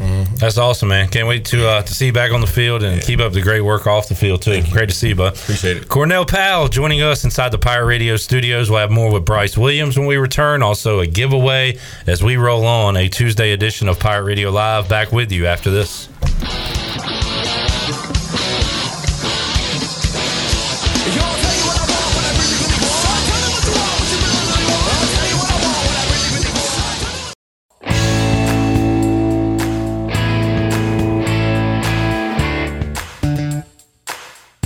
You're listening to Hour 3 of Pirate Radio Live. This hour of PRL is brought to you by Bud Light, reminding Pirate fans to stay in the game and drink responsibly. Bud Light, the official beer of the ECU Pirates, and proudly distributed by Carolina Eagle Distributing since 1989. Now, back to the show. Welcome back. East Plumbing, Viva Electric, and Roland Black Heating and Cooling have teamed up to form New Blue Service Group, offering Eastern North Carolina the best in plumbing, electrical, and HVAC services. Same great local team, same great local service, just a new name. For plumbing, electrical, and HVAC services, go to callnewblue.com. That's callnublue.com. New Blue Service Group, where we are redefining service excellence. Now let's head back into PRL. Here's Clip. Back with you, Pirate Radio Live, here on a Tuesday with old Bryce Williams hanging out. Great to have Cornell Powell in. Got his camp, and really cool part about it, a free camp, because he's giving back, and he had some of those opportunities. I remember his first conversation with us, he said that he was able to attend a lot of camps, and there were some that he couldn't go to, so he wanted to make his free for the kids around here to learn from an NFL player. And I would go as a kid just to get a glimpse of that Super Bowl ring. Yeah, that thing was heavy, dude. I needed to ask him how often he wears it. He said it's a special occasion. I said, how do you wear this on your hand? He said, well, it's a special occasion. Right, yeah. And, of course, showing up to Pirate Hill Live. Exactly. Special occasion. I was trying to get Bryce to wear some of his in here. I don't even know where. They're somewhere. at the folks' house? Yeah, I think so. All right, Bryce, I got a couple things here for us today. We got the new Phil Steele magazine is in, the old college football Bible. Nice. So we got that bad boy. So if you need to read anything, you got a lot of words in there. Preview of each and every team and all that stuff. But I wanted to go back because Phil Steele has ECU picked 6th in the conference this year. 6th in the conference. I wanted to go back and look at how his predictions have gone over the years, because he touts himself as the most accurate predictor, and he is. And why? Because he puts the work in. He's not doing all this on his own. He talks to just about every head coach, reaches out to every coach. If the coach doesn't get back with him, that's on them. But he talked to Mike Houston again this year. He talks to pretty much every coach, goes over the depth chart, goes over the roster with them and everything. So he knows his stuff. Chandler, I want you to be a part of this as well, because I'm going to go through the years. I went all the way back to 2007. Wow. And I'm going to say where Phil Steele predicted East Carolina, where East Carolina finished, and I want you to just kind of give us a memory, an overview, like a real quick bullet point of that season. You know what I'm saying? So we start with 2007. ECU was picked 4th in Conference USA East. They finished 2nd in Conference USA East. What do you remember about 2007? The win against Carolina here at home. That was probably one of the most memorable games, probably the earliest memory for me as an ECU football fan. Ben Hartman kicking the game-winning field goal, and then obviously having a game-winning field goal in the Hawaii Bowl that year. So many exciting games. That Carolina game, Hakeem Nicks. Who was their other TJ receiver? Yates was the quarterback. The receiver that went that was good. I can't remember his name. Just explosive plays. Chris Johnson, screen pass for a touchdown. Just bombs all over the place. It was a really fun game. Quentin Cotton, they tried to fake the field goal. Quentin Cotton hit the holder. The holder tried to go and do some sort of fake trickery, and Quentin Cotton And that actually was a stop that set up the Pirates to drive down the field and kick the game-winning field goal. Our guy Philip Henry, big catch on that drive.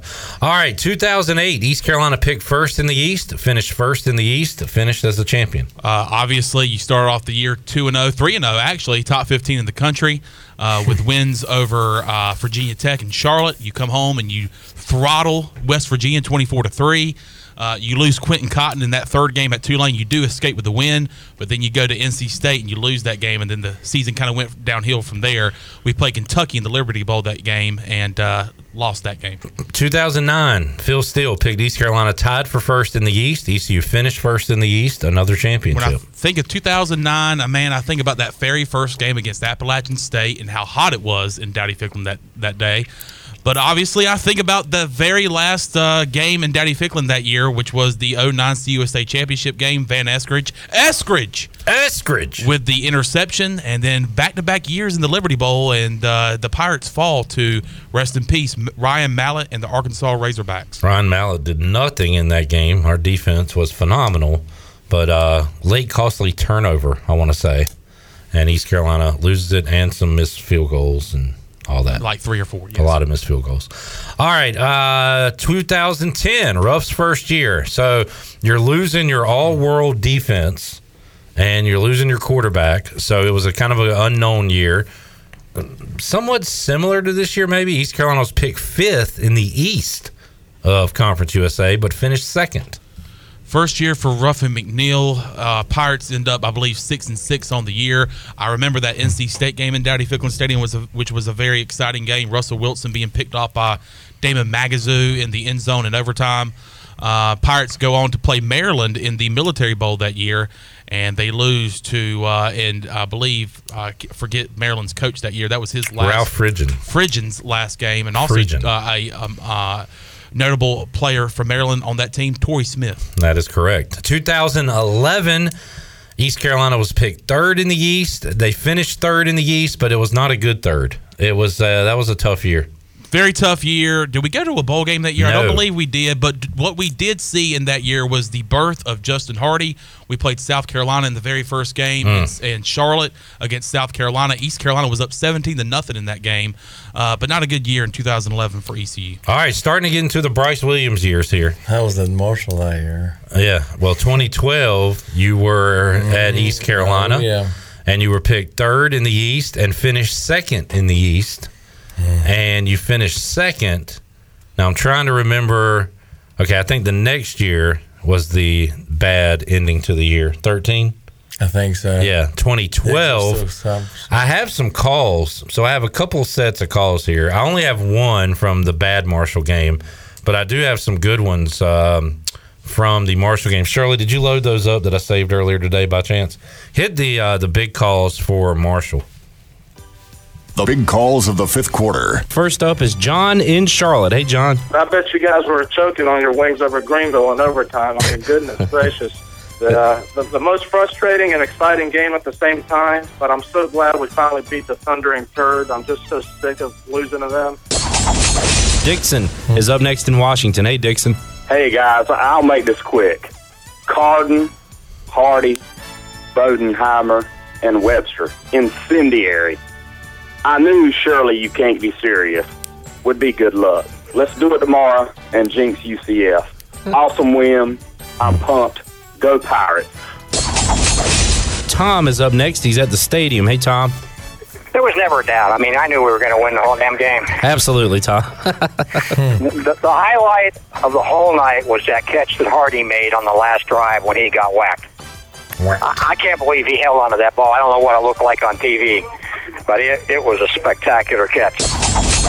Brian's up next in Greenville. Hey, Brian. Good win today. It was it was in doubt for a little bit there, but any win is a good win. The defense, they were what they were today. You know, it looks like sometimes, and this is just viewing from the stand, that especially our DBs and Magazoo also, they put their hands up in there and they shrug their shoulders like sometimes they don't know what's going on. Bob is in King, North Carolina. Hey, Bob. Hey, guys. I just wanted to say two stats that I think you don't always look at, and One of those was only 3 penalties tonight, and we only had 3. I think we did a really good job about having a lot less penalties this year than we had in the past. That was great. Also, no turnovers was huge tonight. Unbelievable. Leonard's up next. Hey, Leonard. How you doing? Doing great. How are you? Long-time ECU fan. I have one problem, though. What's up with Petey the Pirate? What's up? Petey getting called out. Come on. What's wrong with Petey, Leonard? Man, he's dancing all crazy, man. I love Petey. I've been knowing Petey for about 28 years. That ain't the real Petey the Pirate. I want to see the real Petey, and I don't want to see that old Petey. He looks sick. I want the healthy Petey. I ain't scared of that Petey. That's why we losing, because ain't nobody scared of the Petey we got. We need the real Petey. All right. Real Petey. We just had an epic back and forth game against Marshall, but Leonard not happy with Petey. That's not the real Petey. That ain't the real You ever worry about that when you were playing, Bryce? Is that the real Petey we got today? No. So East Carolina, that was 2012, Chandler. Let's move to 2013. And I guess one of the callers said, let's hope UCF loses tomorrow. So maybe East Carolina was like one game out of potentially beating the championship. 2013 picked second in the East and unfortunately finished second in the East. That one ended on a sour note that Bryce has talked about. I got one call from that Marshall fifth quarter. Shirley, can you hit that one real quick? Let's try Dan in Bell Arthur. Hey, Dan. Hey, guys. How you today? All right, Dan. Well, I tell you, first, I don't know what they fed them for the pregame meal last night. They gave them turkey and the tryptophan took over. But I think the coaches and the players both should have been fed potted meat crackers so they'd have been hungry today. I have never seen such a meltdown in my life. They didn't want the game. I just don't believe they wanted the game. Marshall did their homework. They came in there, and they just wore us out. All right, Bryce. Should have gone with potted meat instead of that. Potted meat and square abs. I would have actually... I would like that. That's what I eat. Hey, you going to eat yours? Bryce is going to eat his. I hate that phrase. And then we always look for like excuses or reasons as to why we lost. And sometimes instead of tipping your cap, you say, well, we didn't want the game. They wanted it more. And sometimes maybe that is the case. But it is hard to imagine that y'all went into the final game of the regular season with a championship on the line and decided, nah, I don't really want to. Yeah, those comments, I just nah. Well, you may be intelligent. I'm like, no, well, you don't know what you're talking about. So yeah, I just ignore those people. But yeah, that one hurt. Golly, that one. Because of course I play it in my head every time. You know, every time it gets brought up, like, man, we beat Marshall. We got a conference championship at home against Rice. Like, come on. I mean, it would have been a dream. Well, the last caller on that fifth quarter big calls that we put through said, well, the good news is this will be our last game in Conference USA ever. So sayonara. And now we're playing a lot of schools that we're kind of back in it. Pretty much but back in it. We're in the American. Chandler, year one of the AAC, 2014, picked fourth, finished fourth. 2014. Man, I remember, unfortunately, I think about a few games here. I remember going to Temple, being 15th in the country, I believe. Rainey, put the ball on the ground like 5 times, but I look back at that drumming of Carolina, 70-41, and then obviously the UCF Hail Mary, and I hate, because I feel like you look back at 2014 and there were so many good highlights, and you look back and if you look at the highlights, the great highlights of that season, you probably think, man, 10-3 year, bowl win. But things just kind of, the wheels fell off there towards the end of the season. Yeah, and that was the final year of the Cardi Party. So we enter 2015, and Phil Steele puts out his magazine. It hits the shelves in early July. He has East Carolina picked tied for first in the East in 2015 because in his write-up, he says Kurt Benkert is ready to take over and have a big year. Well, Benkert gets hurt during fall camp, right, Bryce, the lead up to it. So he can't really edit his magazine at that point, but obviously that would drop East Carolina a few spots. And unfortunately, ECU finished 5th in the East, just a crazy year. We've talked about it. Chandler, any memories from 15? I do remember Bryce's touchdown at Navy randomly that year. I do remember the Florida game that ended up being an interesting game for East Carolina. Going down to Florida, Davon Grayson with a nice catch to start the game off. And then it all came down to that final possession for East Carolina looking to tie the game. And unfortunately, the football gods stripped the ball out of Blake Kemp's hands, and that was the end of that. Yep. And just frustrating. Was Virginia Tech that year or the next one with James Summers? That was Virginia Tech. That was the Virginia Tech 15? year because we got down 14-0. Blake Kemp scores a touchdown. James Summers comes into the game and has what Coach Ruff called his grown man play, his gam play. And yeah, I do remember that game. I remember being at that game and it was raining majority of the game. I want to say I watched about 60% of that game down at the concession stand, watching it on the TV down there. And still had a chance at a bowl, but Cincinnati hits a last-second field goal. And I'm surprised. I'm sorry, but dang it, you got a lot of good stuff here too. I mean, yeah. And then, folks, get ready for some bad years. No need to fear. Coach Mo is here. 2015 picked 5th in the East, finished 5th in the East. 2017 picked 6th in the East, finished basically tied for 4th, but with a terrible record in the East. 18 5th in the East, finished 5th in the East. He read the Mo era pretty correct. 2019 picked. You know what? I'm done with you giving memories too. I don't really need memories for those. 2019 picked 5th in the East, finished 5th. 2020 picked last in the AAC, finished 9th out of 11. 2021 picked 7th, finished 4th. 2022 picked 4th, finished 7th. And in 23 to be determined picked 6th. Basically, he's done I would say a decent job overall of predicting where East Carolina was going to finish. Sometimes higher than predicted, sometimes lower. But that's just kind of a rundown of where Phil Steele has had East Carolina over the years. And Bryce, we're going to try to do better than 6th this year. Mm-hmm. That'd be nice. Don't worry about me giving memories of the Coach Mo days because that was my college days, and I don't remember most of those. Very good. Chris said, Clip, do you ever find the one of you calling in where you were a ticked off Pirate Club member? That was like a year or two ago. Yeah, I'll find that. We'll air that Friday if I can find that call. All right, let's take a break. As we do, we'll make you a winner. We got to come back. We got to go Pirate Radio Outdoors and have more with Bryce Williams as we return on Pirate Radio Live. Shirley, what are we giving away on this Tuesday? I thought you were throwing it to break and not doing the booty bag until the next break. But why don't we do this now? Who is it? That's Anthony Kiedis. It sounds like him. Shut up, I'm rusty. Sounds like fat Anthony Kiedis. What? Not you, Shirley, not you. We're talking about who's singing the song. Okay. Fat Anthony Kiedis. He was never fat, was he? You have totally missed it. Just go. What are we giving away? $10 gift card to AJ McMurphy's. $10 gift card to AJ McMurphy's. We'll be there on Wednesday night for sports trivia. What caller are we looking for? 5. Caller 5, 317-1250. We're back with more on Pirate Radio Live after this.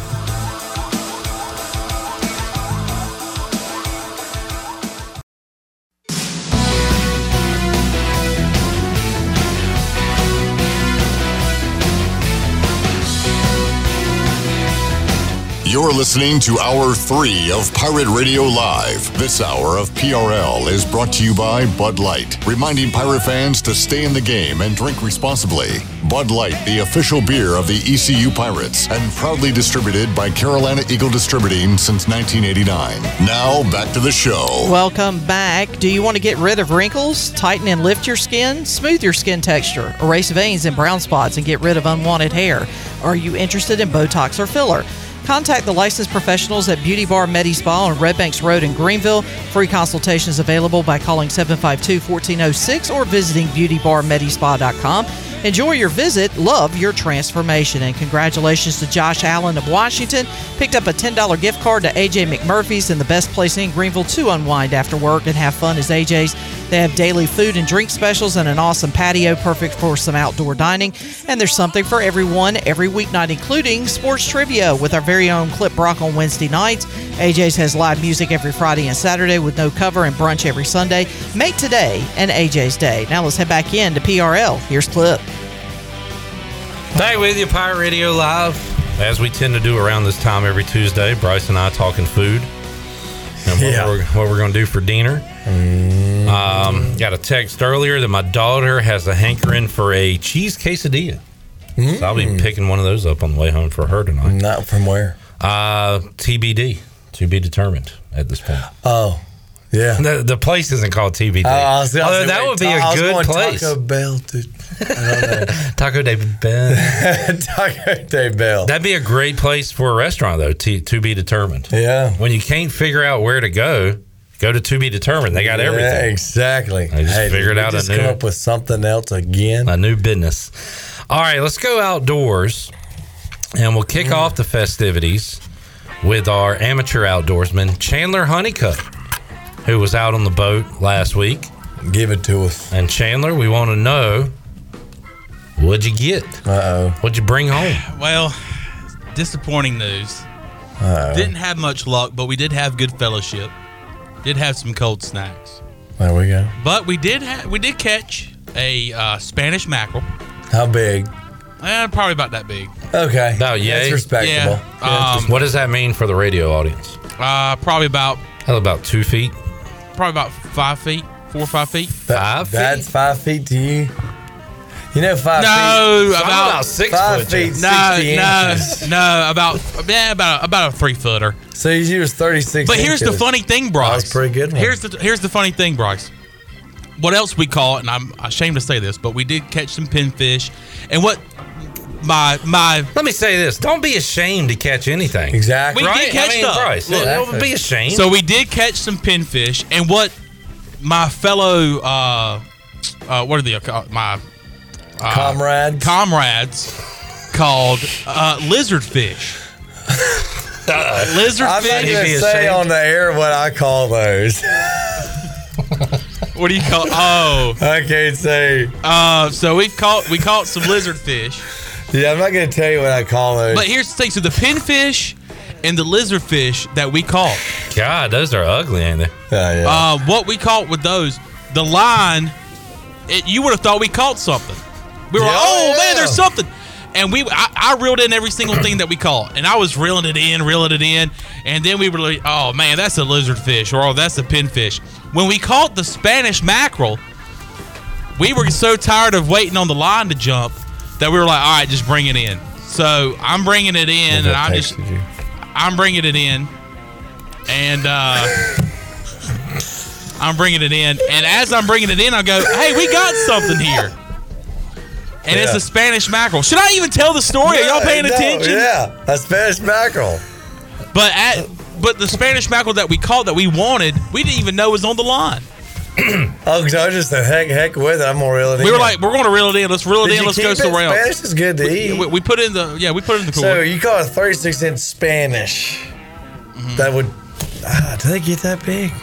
That'd be a citation. You think it was 5 pounds? No. Okay. No. It wasn't 5 pounds. But good, y'all had some action. We had some sort of action. We wish we could have had more, but hey, you get the pinfish and the PDs kept you busy. Caught you a PD. I caught me an old PD. We caught about 5 of them. PDs? Yes, we caught about 5 PDs. We were getting so tired of the PDs. Yeah, that's enough for. We were like, get the PDs out of here. That's enough for a congregation almost. All right, Bryce, how about yourself? At least the choir. I don't know what's going on. I can't wait for the break. I wish everybody knew, but they can't know.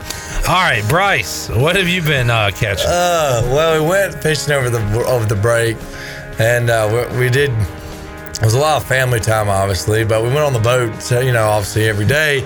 I said, I gotta get on the water. Conditions were good. Try and catch a topwater redfish.